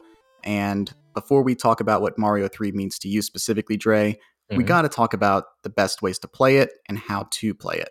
For people unfamiliar with the show's format, game preservation means a great deal to me, and I consider video games an art form. And as such, they're worthy of preservation. The Library of Congress believes that. Mario 3 in particular is an excellent game, but its value is also cultural and artistic. Its release altered the medium, and it represents the propulsion of Mario as a mainstream figure across all media, not just video games. So millions were spent to sell him. The investment resulted in one of the most recognizable characters ever. Today, we will rate this game's availability to players on a scale of A to ARG. And ARG, obviously, I'm frustrated that games are hard to play. It has nothing to do with piracy. What are you talking about? Yada yada yada. You know Yeah. what I'm. You know the gimmick. Yeah. Yep. But before we talk about how well this game is being preserved by the company that developed it, I have to ask you, Dre, when it's time to replay Mario 3 again, how do you play it? Nowadays, the perfect place is Nintendo Switch Online, isn't it? You can go on there and play that perfectly. It runs great. I also have an NES Classic, so I guess I could do that too. But God, Nintendo Switch Online is perfect. They load in less than a second. It's you can play online with your friend, which I did before this podcast. I didn't want to play Mario 3 by myself. You can just I said, "Hey, I'm going to come home from work at X time. Let's play the entirety of Mario 3." Yeah, let's do it. And we played the All-Stars version too, which you can also do on Nintendo Switch Online. Right. So like we did both, and I hadn't played Super Mario All-Stars since it came out. So that was a trip for me to play that version again, because to me default is like NES, just what I had, right? So I also find that interesting, just as an aside, that the Mario 3s throughout history, whether it's All-Stars, whether it's Super Mario Advance, you know, whether it's Wii Virtual Console, everyone might have their particular thing. And I think that's so interesting. It could be the Mario's All-Star disc for Wii, for all I know, is how someone first played Mario 3, right? Like, yeah. That's really interesting, because I notice a lot of people, particularly early 2000s growing uppers like you, is Mario Advance for Mario 3. But that's why I was surprised when you said your friend had an NES and that's how you played it. Yeah, I had Yoshi's Island and I had Super Mario World on cartridge for my Game Boy Advance, but Mario 3 I didn't have. So my experience with Mario 3 was the original on an NES gamepad. So that's my mental association with Mario 3. But to your point, there's 3 different versions of the game, and the All-Stars version and the Super Mario Advance version have a completely different visual style from Super Mario 3, which you deem to be iconic. So we will talk about the All-Stars version in a second, because I have a couple questions related to it in the main part. But let's wrap up here about the preservation piece. Of course. This is one of the most re-released games in Nintendo's catalog, which makes sense because it's also one of their best sellers. In the past, it's been remade on the SNES in Super Mario All-Stars, like you said. This version was also ported to the Game Boy Advance as well as the Wii. The original version has also been purchasable on the Wii, 3DS, and Wii U Virtual Consoles, and was pre-installed on the NES Classic Edition. Nintendo keeps it alive, so we won't dispute that, but all these methods are either dead or dying. So Nintendo no longer sells the NES Classic. They've discontinued that as of 2018. The 3DS and Wii U Virtual Consoles are shuttering as of May of 2023. So that means the only way to play this game is going to be on a Nintendo Switch Online service. And to your point, Trey, it's a good way to play the game, but I do not think in terms of the preservation, it is the best vessel for preservation in the long term, because it is a paid subscription service. So it makes the game available. It doesn't make it ownable. It's accessible, and access can be revoked. When a new console's released and the Switch is no longer supported, that game could just completely disappear. Yes, that is true. However, just as far as like the best way to play it currently, you can't beat it. Yeah, it could go away. Yeah. But as you went through the history there, Nintendo was always going to keep this game alive. It is in their best interest to. We're never not going to be able to play Mario 3. I have confidence in saying that. So like, they'll always find a way to make those available to us, no matter how that may be. So yeah, once Switch shuts down or whatever, we won't be able to play it this way. And I'll be sad, because you can play with a friend, online. And I love that aspect of Nintendo Switch Online with the classics, That's how me and my friend, the same friend, also got through Echo the Dolphin on the Sega Genesis, because that game we hate that game. And it's just like, if we're going to play it, we're going to play it together. If we're actually going to beat this, and we did. It was the worst. I don't know why we put ourselves through that. But yeah, once it goes away, sure. But I'm also not bad about the preservation stuff, but I'm also quite a digital gamer. I don't buy physical stuff. I don't very, very often. I don't do that anymore. I'm a purely digital person. So whatever's out there is whatever's out there for me. I'm just kind of beholden to it now. I'm a bit of a cynic by nature, and do not trust companies to always be doing what they're doing. It took until 2020 for Mario 3 specifically to appear on the NES, the Switch Online application. So it's just a matter of like, when a new console does inevitably roll around, and even if it does have all the same features as the Switch, that whole process of having to start the legacy stuff all over again is just going to be so annoying. So Yes. it's not really about, oh, Mario 3 is always going to be available. I'm kind of looking a little deeper into that bowl and trying to scrutinize the methods through which they roll out their library. So it's not Mario 3's fault. And Mario 3 is, like you said, always going to be available. But Right. I recorded the Earthbound episode 2 nights ago, and that's such a scary game to get access to for 18 plus years. Yeah. Sometimes companies do surprise us a little bit. Like when the PlayStation Plus stuff went live, they honored my PlayStation 1 Classics purchases from like the PSP and PS3 era. Like, remember they had like PlayStation Classics for $6.99? I had previously bought like Jumping Flash and like a couple other games, Mr. Driller. I could just re-download them on PS5. Like, they just let me do that. And I never thought that would be honored. Now, it doesn't matter. I did the subscription anyway, so I could just play them. But I'm just saying, even if I didn't want to, that's kind of wild that Sony did that. That was unexpected feature of it. Yeah. You know, I'll give this in favor of Sony's rolling out of their legacy collection as very small as that collection is. The fact that if you purchase those games on PlayStation 3 or PlayStation 4, that they would carry over into the PlayStation 5, that's admirable.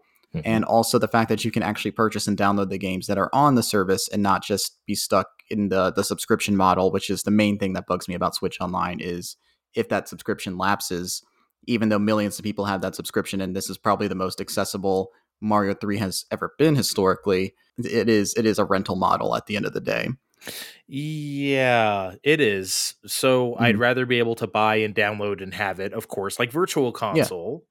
Or your NES Classic, Yeah, but you know, it is what it is. I can't argue with the service itself and the actual like presentation of the games, and like I said, playing them with people is just so good. I will be sad when it goes away, though. I'm not rating it an ARG. I'm not going to give it an A either. It's just right down the middle for me. So that wraps up my coverage of No Country for Old Games. Now we are going to focus strictly on you, Dre, and your relationship with the game in question. Okay. In preparation for the show, you replayed the original Mario 3 as well as the All-Stars version. Is there a version that you ultimately prefer? And besides the visual component, did you find there to be any meaningful differences in the experience? I did not. I think you can have your perfect Mario 3 experience with any of the... I never played Mario 3 Advance, so I can't speak to that. I know it's based off of All-Stars, but outside of that, I don't know much about it. Yeah, I think it's just personal preference. I think I like the NES one just because of the... I think it's just the presentation of it with the colors and just like the All-Stars version is brighter. It doesn't have that same pastel look to it. I know we're trying to go outside of visuals, but just real quickly, and like that's really appealing to me. But honestly, I think that's all I got, because outside, I guess you can save in the All-Stars version. You could save to battery backup. That doesn't matter anymore with the way we play games digitally, but that was a feature back then that would matter. But other than that, no, I think you can have your, again, it might come down to, do you like Koji Kondo's compositions on the NES chip or the Super Nintendo SPC 700, right? Honestly, that's it. I don't think there's any other way to look at them. They're the same. All these are pretty good. What is this segment? Pretzels are the same. I just wanted to know, because some people are purists, but ultimately I don't think the distinctions are that meaningful. I mean, the visual thing is really just ultimately what it's going to come down to. I prefer the original NES Mario 3 style. It feels a lot more considered.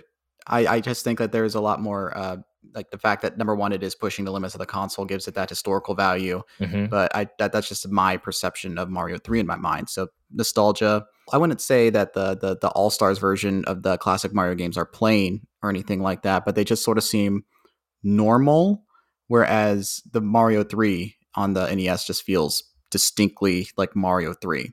Yes. There's nothing else. There's no other game that looks quite like Mario 3 to me. I totally agree. And this is coming from a kid who really loved playing Super Mario All-Stars, when it came out. Like, I enjoyed seeing, and again, I'm old enough to have the distinction of like having played all those already. I'm not being introduced to them by All Stars, of course, outside of Lost Levels, but like, it's the same. It's the same graphics as Mario 1, so it doesn't matter. It was just so cool. I was like, wow, this is, it really stepped it up. But it didn't replace the other ones for me, So I do appreciate All Stars though. Yeah, of course. So normally I ask my guests what their game in particular does that they wish more video games would do. And I do want to ask that same question to you, of course, but I do have to note that this, along with the original Super Mario Brothers, are among the most influential games ever, point blank, period. We've mentioned this already. Hundreds of video games have tried to learn from this game's success, both in terms of how it markets itself and in the actual play. So I'm going to expand on this question a little bit more. So what should games learn from Mario 3? And what do you think is the secret sauce that makes it distinctly better than other platformers? I think Mario 3's biggest strength is that it's a game made for experienced players. You've played Mario before. You've played other platformers before. They came into Mario 3 with the mindset of, you've played these, and not like an asshole way like the Lost Levels or Japanese Mario 2, because that's just prickish, right? Like this is true difficulty, and that's something that is so hard to get right because it's so easy to cross the line. I know I've crossed the line in my Mario 2 in my Mario Maker 2 courses. I try not to, but I know it's like, okay, that was a little too sticky. That was a little too, you know what I mean? Mario 3 nails it. It's a hard game, and as it goes on, it can be a very hard game sometimes. You'll die several times at some of these, but it's fair. It's always fair to the player. It respects the player's time that you invest into it. It's not just the difficulty, it's the fact that they built the courses around, what Mario can do, how he can jump, you're going to learn what these new power-ups do on the fly. Like I said, it's built for experienced players, whereas something like Mario World is built for beginners. They obviously built that game for maybe someone just picked up a Super Nintendo. They've never played a Mario game before, which seems impossible at that point, right? And that doesn't mean that Mario World is like lesser because of it. It's just two different philosophies when designing something built for experienced players or something built for someone who maybe has never played Mario or any video game, really. So I prefer the experience route, I think, with the Mario 3. That's what I take away from it. Not that every game should do that, but if you're going to make something difficult, it should be like Mario 3. I agree with you, and you do really illuminate what I appreciate about Mario 3 before, because to your point, it is not just banking on you having played Super Mario. It is basically almost impossible for you not to have played Mario 1 before, because you have to keep in mind the first Mario game was packed in with the NES. So there was almost a 100% guarantee that you have already played Super Mario Brothers if you have an NES in your home. Yep. And with Mario World, it is a back to basics beginning because we have to make a new console. This is a new beginning, a new generation. Obviously, we're going to make a good game first and foremost, but we also have to onboard new people onto a new system who perhaps did not have the original NES.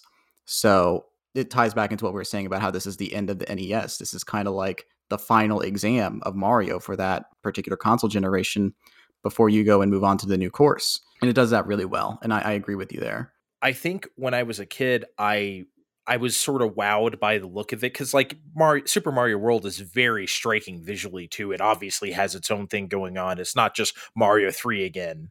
It has its own thing. And I think for a long time, I liked Mario World more when at the time. But as I got older, and especially when like Virtual Console came around, I came back. I was like, no, Mario 3 is it. You know what I mean? I don't know what I was thinking before. Maybe it was just like 16-bit, it's better or something. I don't know what I and then when I bought Mario World on Wii Virtual Console, I'm like, yeah, this isn't quite, Mario 3 is it. I don't, sorry for the last 10 years, but yeah, I had a moment where I did think Mario World was better, but now that I've gotten to the age where I know the things that I appreciate, especially about now at the time was becoming retro games.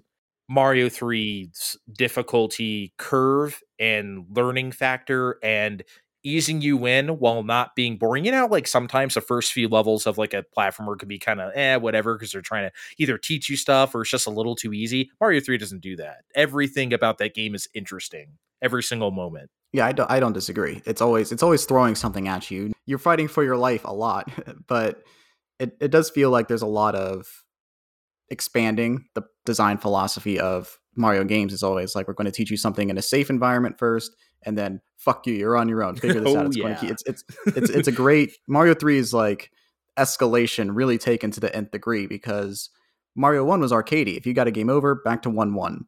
But here you are game over, back to the beginning of whatever world you're in. Mm-hmm. They can get away with being harder because of that, but it also means that they can ramp up and really expand on ideas in a way that they felt limited by at the beginning. And I guess as part of it is just technology too, right? Because they had the space to have a course with so many pipes and piranha plants coming at you or whatever, where they couldn't necessarily do that before, because the limitations of very real space. That is one thing that if you're younger, plus you don't really know much about old games, that's something people often forget, myself included, is that you couldn't make a Shovel Knight back then because you literally did not have the space for it.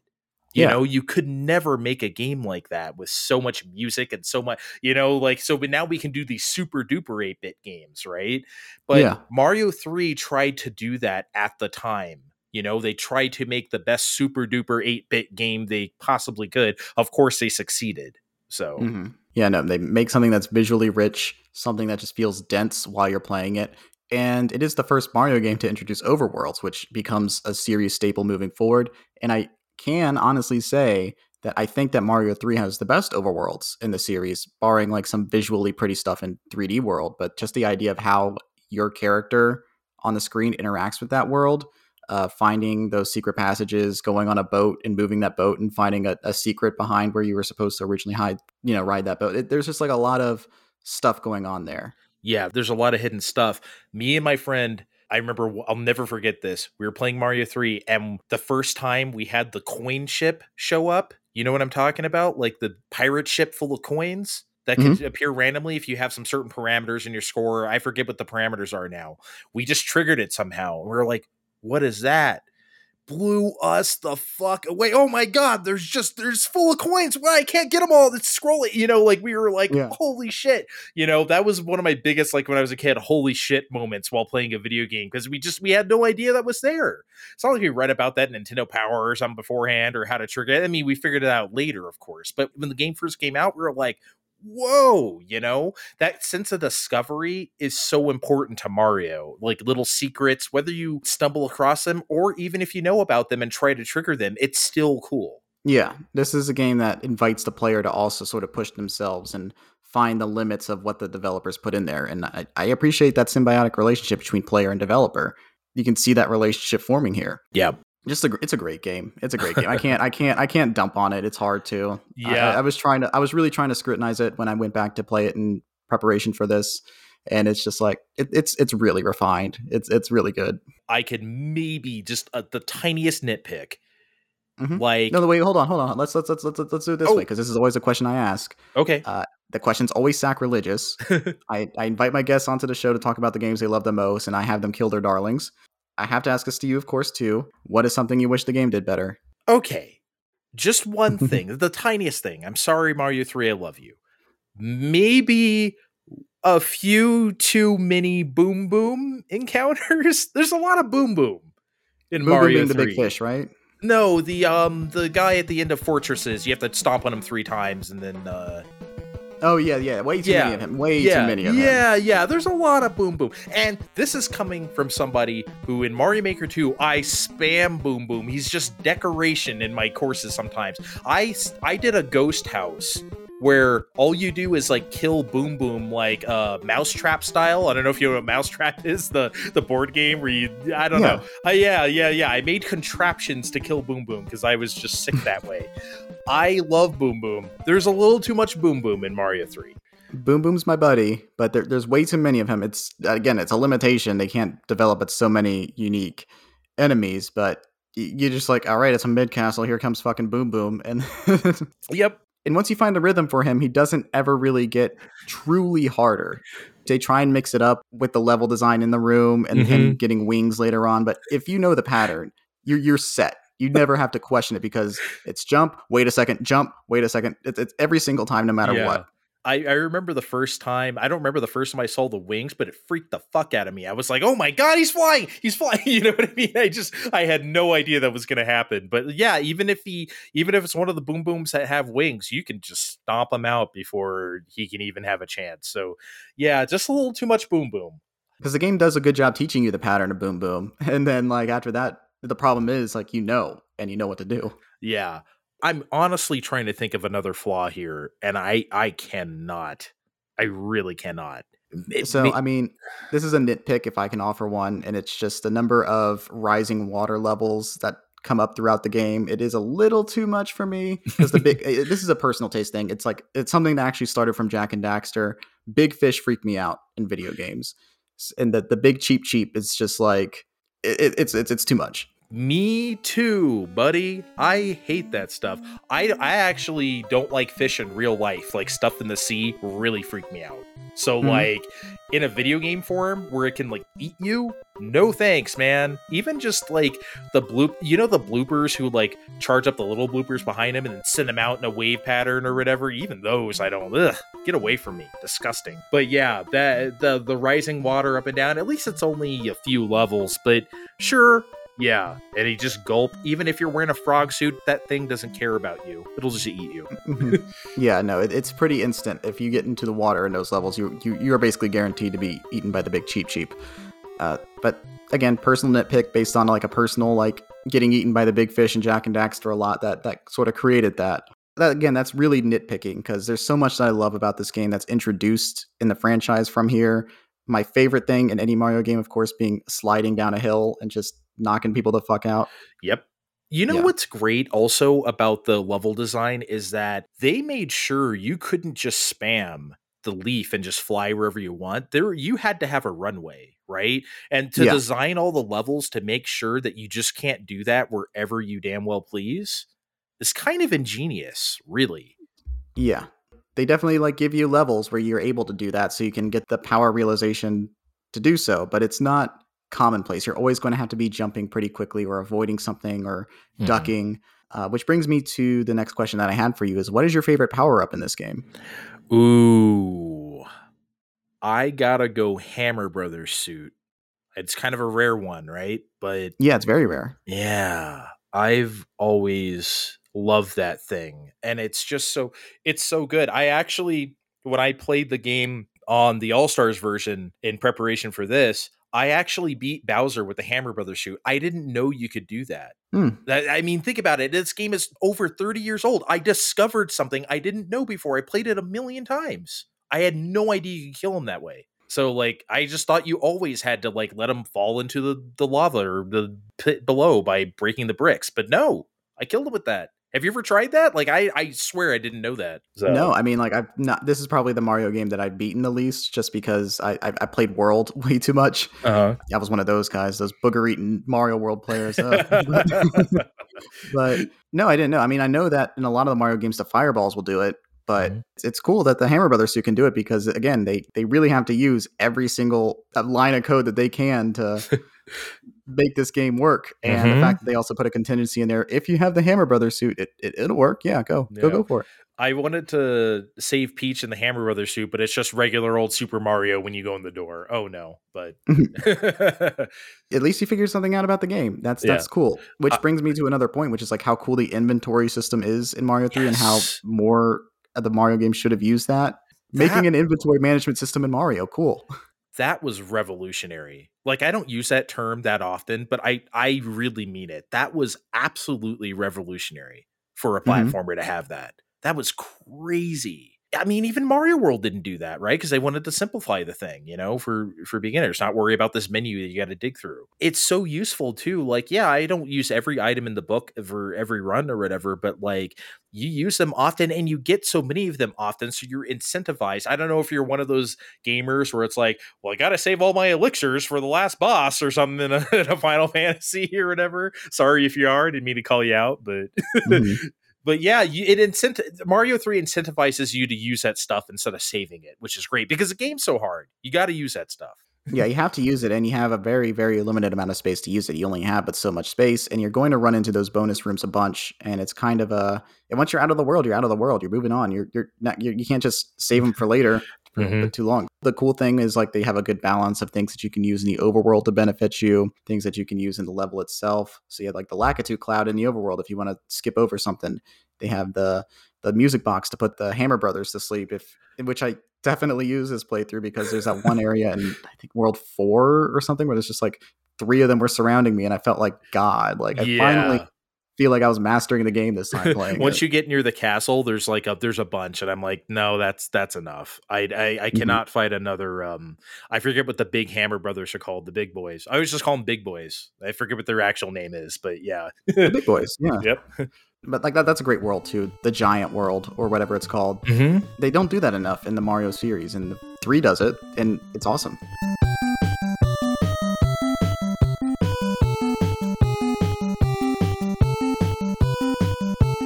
Yeah, like nowadays it feels like, and I don't mean this to mean like, people like to shit on New Super Mario Brothers, and I don't. I actually do like the New Super Mario Brothers series. Like outside of New Super Mario Brothers 2 for 3DS, I think that's awful. The other 3, I do like.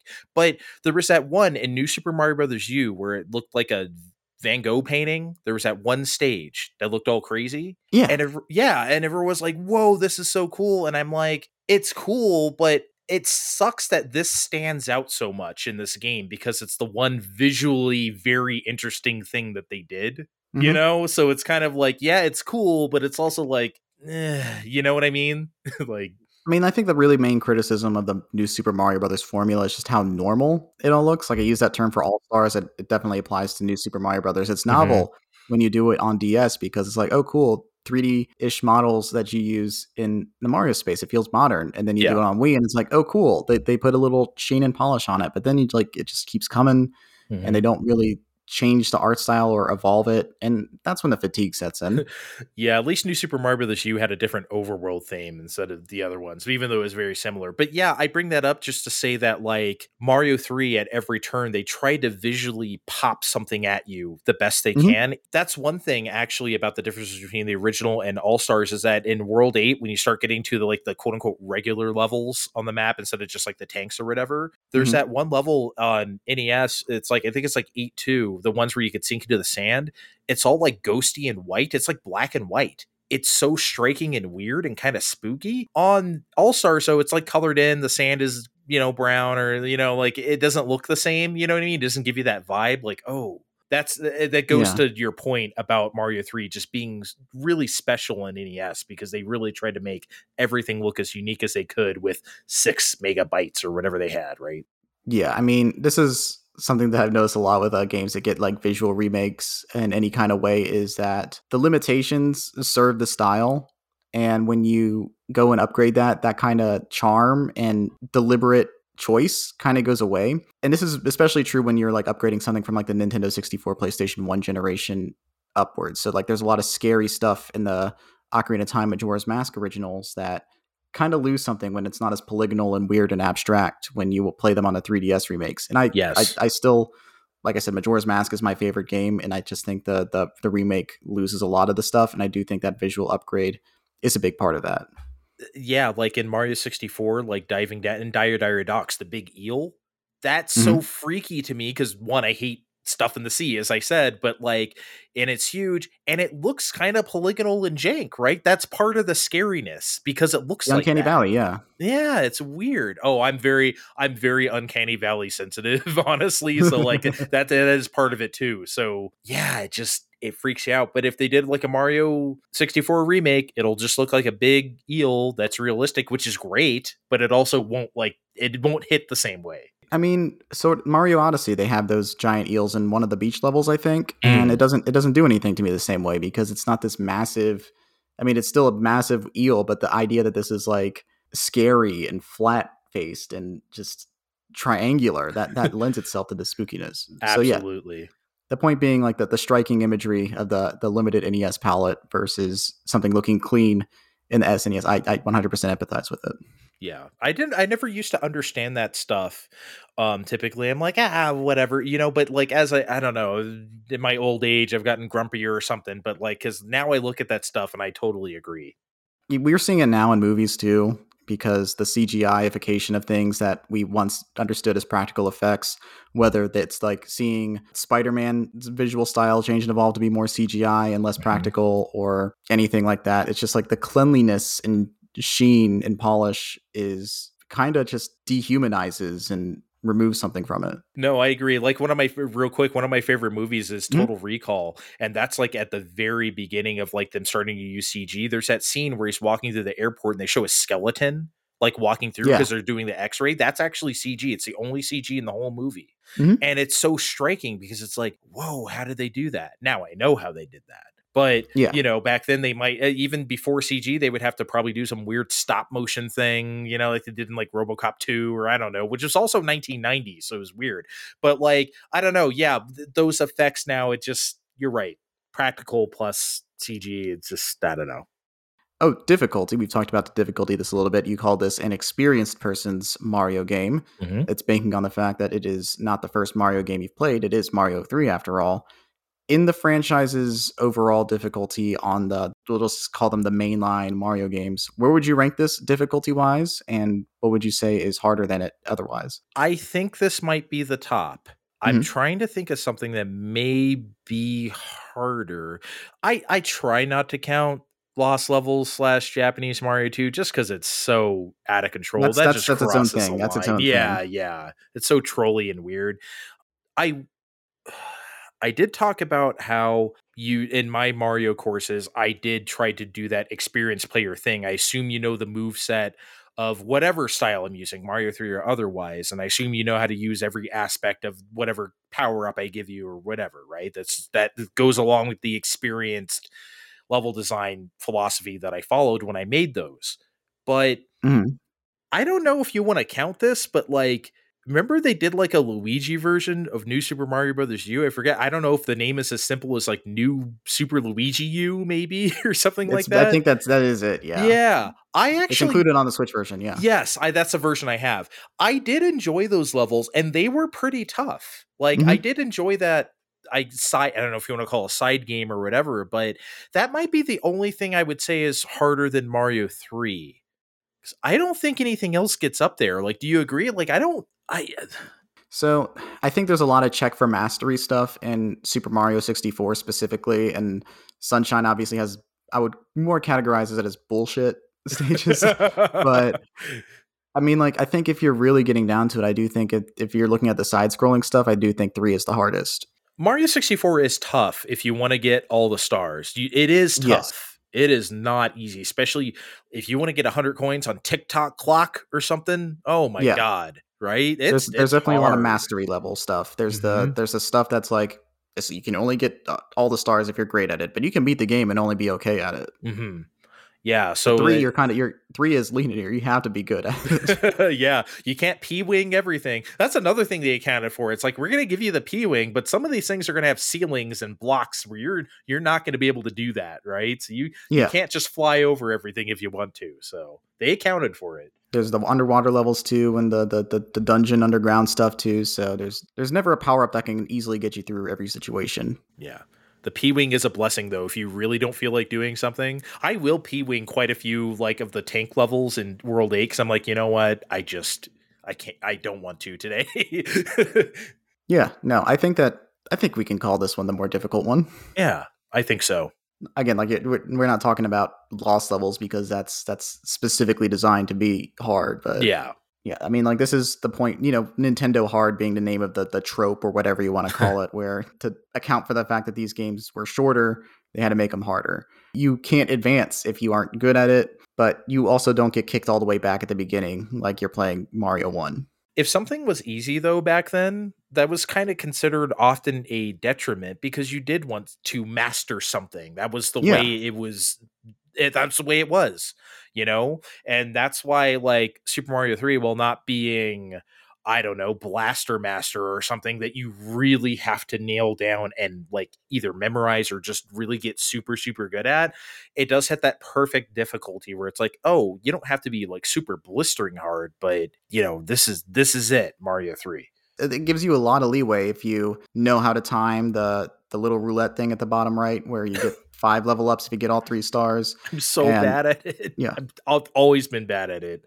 I get a great groove at it because the trick is like you just get the running out of the pipe, and if you get like a out of the pipe run jump, you'll always get the star every time as long as you just like immediately out of the pipe run. I got like 3 of them in a row, and I'm like, that has never happened before. But like I said, I think I finally started to truly understand this game this go around. I did discover that, and I do get it sometimes, but just sometimes I don't know, I mess it up, or I just like, I have the frog suit on, so you can't get the momentum, or I don't know, like something always seems to happen to me where it eludes me. I did get one big fireworks star though the other day when I was playing on All Stars. I was proud of myself. Oh yeah. Are you good at the sliding puzzle where you have to line up the mushroom flower star? Because I'm bad at that too. I'll get it.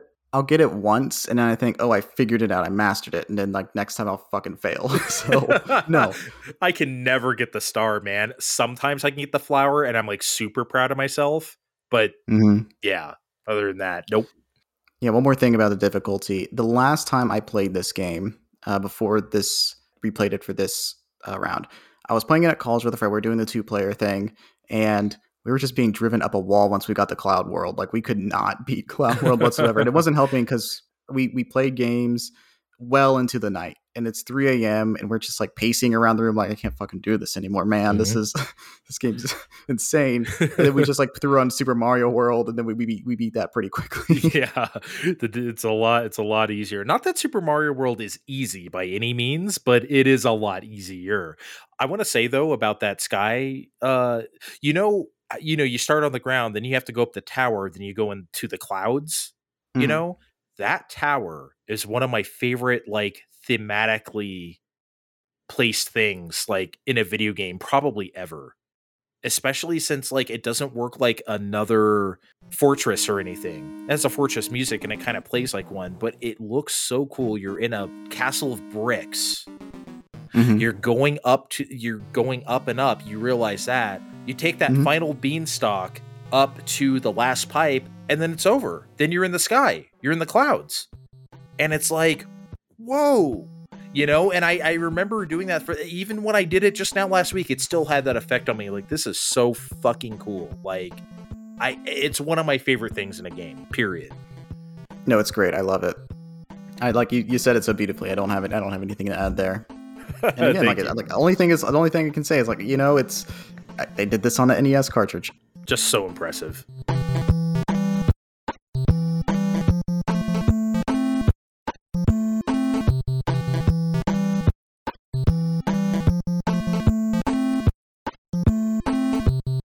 We've talked about how influential Mario 3 was on the video game industry, but ultimately, the point of this podcast is to talk about the impact these games had on their players. How do you think this game has impacted you and your taste in other media, other video games, etc.? Mario 3, I think, was one of the first games to get me to think about game design, because I thought it was smart. Even though I was young, I was like, I just felt this game was elevated somehow above whatever else I was playing, not just because it was so good overall, but because I felt the game was smart. As I said, wow, I didn't expect that to be there. Oh, this world, everything's big. Whatever it may be at the time that impressed me, it made a permanent impression on me. And like, the artistic value of it didn't come around till later. I didn't really think that way at the time. Obviously, I was too young, but God, it did something to me. I'll tell you what, I think that's what I take away the most, just the artistic and just the elevation of it. I felt like it was just smarter than everybody else on the NES, that game, that Mario 3. That's really well put. I think the thing with good game design is that it's practically invisible. That's why it's always harder to compliment things than it is to complain about things, because when something is great, it's just organically a part of it. It's seamless. But when something is bad, it immediately sticks out. And that's what makes Mario 3 so great. It doesn't have those like extraneous bits that really just pick at you in a way that even the best games have. How lean Mario 3 is it's strength. It's a virtue. There's not too much of it for it to become overbearing, and it's not too long so it doesn't become cumbersome or overwhelming at any point. Like it definitely becomes difficult. It definitely becomes challenging, but it never becomes insurmountable. No. And that's what keeps you coming back. It never feels like I said about experience difficulty without crossing the line. You mentioned Cuphead earlier. I think Cuphead crosses the line a little bit sometimes. I like Cuphead a lot overall, but sometimes I felt really upset because something felt very untelegraphed to me, or I didn't know that was going to happen, or, stuff like that. You played the game, you know what I'm talking about. But like, I never feel that way with Mario 3. And like I said, every game's going to slip up. There's never going to be any game where it's going to be like, okay, that felt totally fair. I really don't think there's a moment in Mario 3 where I felt like, okay, come on. If there is one, I don't know of it. I can't think of one either. And that's what really pissed me off about the Sky level, was because it's like, it's really just my lack of skill here. I can't argue anything else about it. When my friend and I, same friend, played Cuphead all the way through, we are like, come the fuck on, man. Like, yeah, it's readable if you look at it, but there's so many moving parts and it's so busy on the screen that it takes you a while to really adjust, and failure is part of the experience. But with Mario, it really comes down to skill checks and your proficiency at controlling the character. That's what really hurts. You do it to yourself, as Radiohead said. Yeah. I love that song, by the way. Going back to like the I felt the game was smart. Is that just one example of many things in the game, but in World 6, the ice world, there's sometimes in the game they'll let you choose, okay, do you want to go to level 3 or 4? Do you want to go to 5 or 6 or whatever? There's one part in the ice thing where I think it's level 6, you have to have a leaf and you have to grab a Koopa Troopa in its shell and you have to fly up to the ceiling and use it to break some bricks all in like one go before the Koopa Troopa wakes up and you lose your leaf or whatever. It's really tough to do, and your reward for that is getting a Toad House, and you can go on your merry way. You don't have to do that at all. You can do the other one, level 5, and just play a totally different level. But like you said, a skill check for those who want it, but it's optional. That was something that was new to me too at the time. Stuff being optional. Everything before that was just completely linear. You play all the levels or whatever, or don't, or you're stuck. This was like, if you get stuck on one of those things, okay, I'll try the other one. That was very new. Yeah, I mean, like, you think about what alternate paths meant before and what alternate paths mean after, and it's a completely different thing. There's varying ways of approaching a single level. Those are the advancements. It's not just, oh, you're playing a game. You are experiencing something, and you're not playing the same exact game every time necessarily. Not at all. So we've talked about how this game has influenced you and your taste on things. What media would you recommend, whether it's a game, a book, show, movie, or otherwise, to people who like Mario 3, or just something you'd recommend to get a better sense of your taste? That is an excellent question. Okay, I have something. I don't know how much this has to do with Mario 3, but I think it's an example of smart game design and visuals serving it and all of that stuff. It's an indie game from a few years ago. It's called Ape Out. Have you ever heard of this or played it? Oh my God. That might be, I said Mercenary Kings might be my favorite indie game of all time. This has got to be maybe it 1 and 1A, or maybe just number 2. Ape Out hits every note literally, because it plays like, what would you call it? Procedurally generated as you do the stuff, like the jazz music also like hits, you're a gorilla. If you don't know what this game is, you're just splattering fools all over the place. It's super violent. And while frantic jazz music plays, it is one of the best like audio-visual experiences I've ever had in my life. That game is incredible. And then you have the artistic side where everything actually looks like a jazz record from the 50s. Like they look like album jackets and covers, like you're playing the album is like the whole stage concept. If you've listened to this whole thing and you've heard what I like about level design, and you want it in, something a more modern context, play Ape Out. That game set my brain on fire. I'm glad you know what game I'm talking about, because most people look at me like, what? But yes. It's been on my wish list, but now I might just have to bite the bullet on it and get it on Switch, because You sold me on it. That's really great. It's incredible, man. Just so incredible. Yeah. Any other recommendations you'd have, or anything that ties back into Mario 3 for you, or just something you'd recommend yourself as Dre? Oh man. Oh, I have something. Okay. I was one of the kids, like I said earlier, I got a Super Nintendo soon after it came out, like September 91. So like those like late NES era games, I pretty much ignored. I'm like, I have a Super Nintendo now, bitch. I'm not forget. I get this 8-bit shit out of here. I'm not doing that. So like, I missed out a lot of games, but one game I went back and played that I'm really glad I did is a game by Taito. It's called Panic Restaurant. It's a platformer. It's exactly what it kind of sounds like. You're this chef, you're this dude, you have a frying pan as a weapon. You're just kicking the ass of like these rotisserie chickens that are coming after you and like all sorts of weird stuff. It's one of those weird late era NES games that don't get a whole lot of recognition, or maybe it does nowadays. I have no idea what's resurfaced, but like if you want to post like NES Mario platform, no, it's not Mario 3, right? But I think it is so unique and fun. And so like if you want something from the era that's on NES that I think very, very highly of, it would be Panic Restaurant.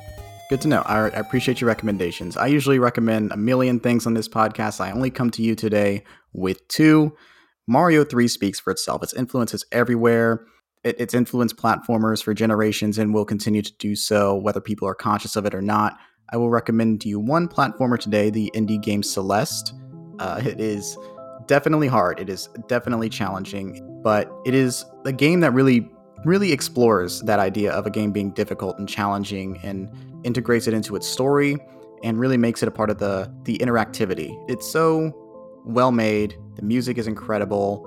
And the way that it's difficult isn't kind of in the way where it's like, oh, I died at the end of the level, now I have to start all over again. It's like, you have to get through this screen. Everything is one moment at a time. Everything's one screen at a time. You will die countless times. It is inevitable that you will die, but you will not fail. You will not fail as long as you keep trying. And that's what I really admire about this game, is that it takes that challenging part of platformers, but it doesn't make it impossible. It makes it feel achievable, and it always makes you keep going. And that really ties into the themes of the game. So I heartily endorse Celeste if you are looking for a platformer game. It's hard to recommend games with after Mario 3 because it's so much a part of everything. But I do think Celeste really engages with the idea of difficulty in video games in a platforming space in a way that is truly great. Yeah, I would co-sign that. I loved Celeste, and I don't usually like games like that, and I did like Celeste a lot. A lot of indie games can get tiresome, but this has just the right amount of everything to really make it work. Again, it's that lean aspect that makes Mario 3 great. It doesn't have too much of anything. It doesn't have too little of something. It's just right. I agree. Hotline Miami is another game I'd recommend. It's not a platformer by any means whatsoever, but it is another game that really engages the player on a difficulty level, but it also makes you feel compelled to try again because it is short bursts. It is also like what we were talking about, where an experience isn't the same thing every time. You can different approaches to the same challenge in Hotline Miami until you get it. It's super fun. It's super violent. The music is kick-ass. It's worth it just to listen to the music alone. I much prefer the first game to Hotline Miami 2, which just feels like a little bit too much, which kind of makes Hotline Miami 1 even better because I do think it has that balance that is necessary in these kinds of games. So yeah, please play Hotline Miami. Hotline Miami 2 is good too, but Hotline Miami 1 is where it's at. I couldn't agree more. I love Hotline Miami. Yeah, that's going to do it for my recommendations. I wanted to keep it simple because this is a simple game, but that is the beauty of it. Let's read some user comments. These were comments that were submitted to me via Twitter after I asked people for their opinions on Super Mario Bros. 3. Chris, aka @ChrisSalvin, shared this really sweet story that I wanted to read. My mom loved to watch me play this game and be second when I was around 5 years old. When I was around 13, she wanted to play through with me again. I accepted and proceeded to use the warp whistles to beat the game in a few hours. I didn't realize she just wanted to spend time together. I just wanted to show off my game knowledge. I had no ill intentions. I was oblivious. I still think about this enough where it gnaws at my brain. Sorry about that, Mom. I gotta play through with her again one day. Anyway, it's a great game. Giant Land fucking rocks. I agree, Giant Land is great, but I don't think you disappointed your mom as much as you think you did. She was just trying to have a good time with you, yes, but you at least got to show how much this game meant to you to the point that you were great at it, and I hope that you can at least get some comfort from that.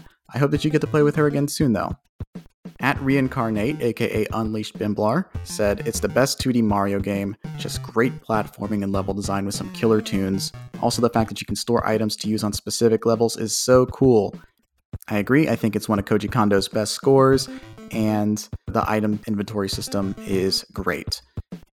Ben, aka at Ben Your Hero, said, "Consoles peaked with the SNES, but console games peaked with Super Mario Bros. 3 for the NES. Literally the greatest game of all time."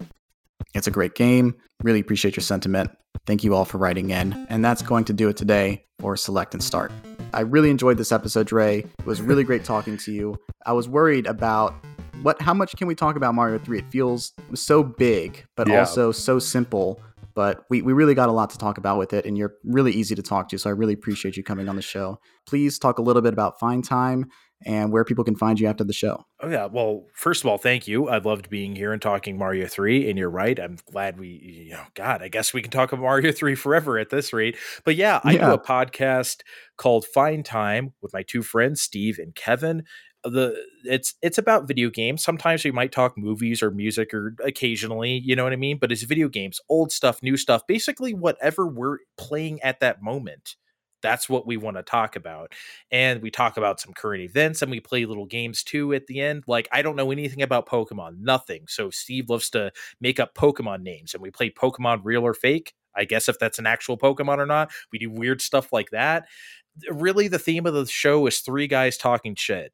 So it's just, it's one of the, sit around, talk shit with your friends, say what you like, what you don't like, hot takes, whatever, just let it fly. Basically, we're loose, we're fun. Have a fine time with us. I always feel cheesy saying that. I always feel compelled to say something cheesy with fine time, but there it is.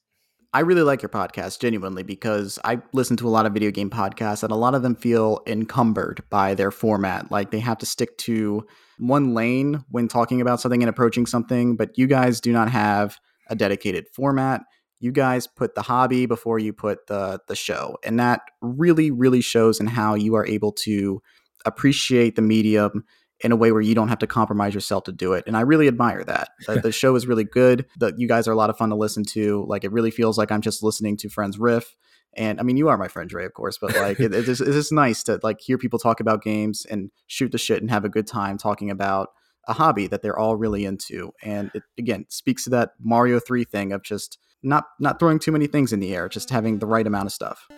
Well, thank you very much. I'm glad you like the show, and I hope anyone who hasn't listened to Find Time checks it out and likes it as well. And again, you are also Pizza Dinosaur on Twitter. You can follow him there. Mm-hmm. Anything else that you wanted to plug or promote before I do the outro? That's about all I got. No, I'm Pizza Dinosaur on Twitter. See me on Twitter. This is Dre, aka Pizza Dinosaur. Please listen to Find Time after you listen to my show, of course.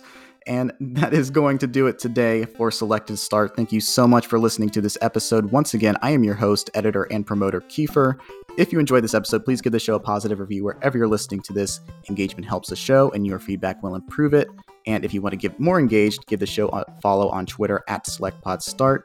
If you have any thoughts about Mario 3 or any other games we've discussed, send a DM or leave a comment, and I will gladly read it on the show.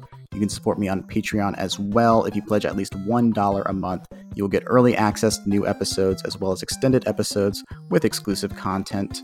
You can also follow me on Twitter at Danny Vegito and find links to the rest of my projects in the description of this episode.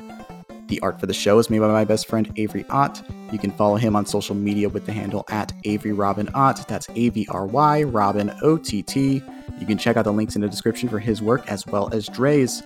All right, I think that's it. Y'all have a great evening and have a fine time.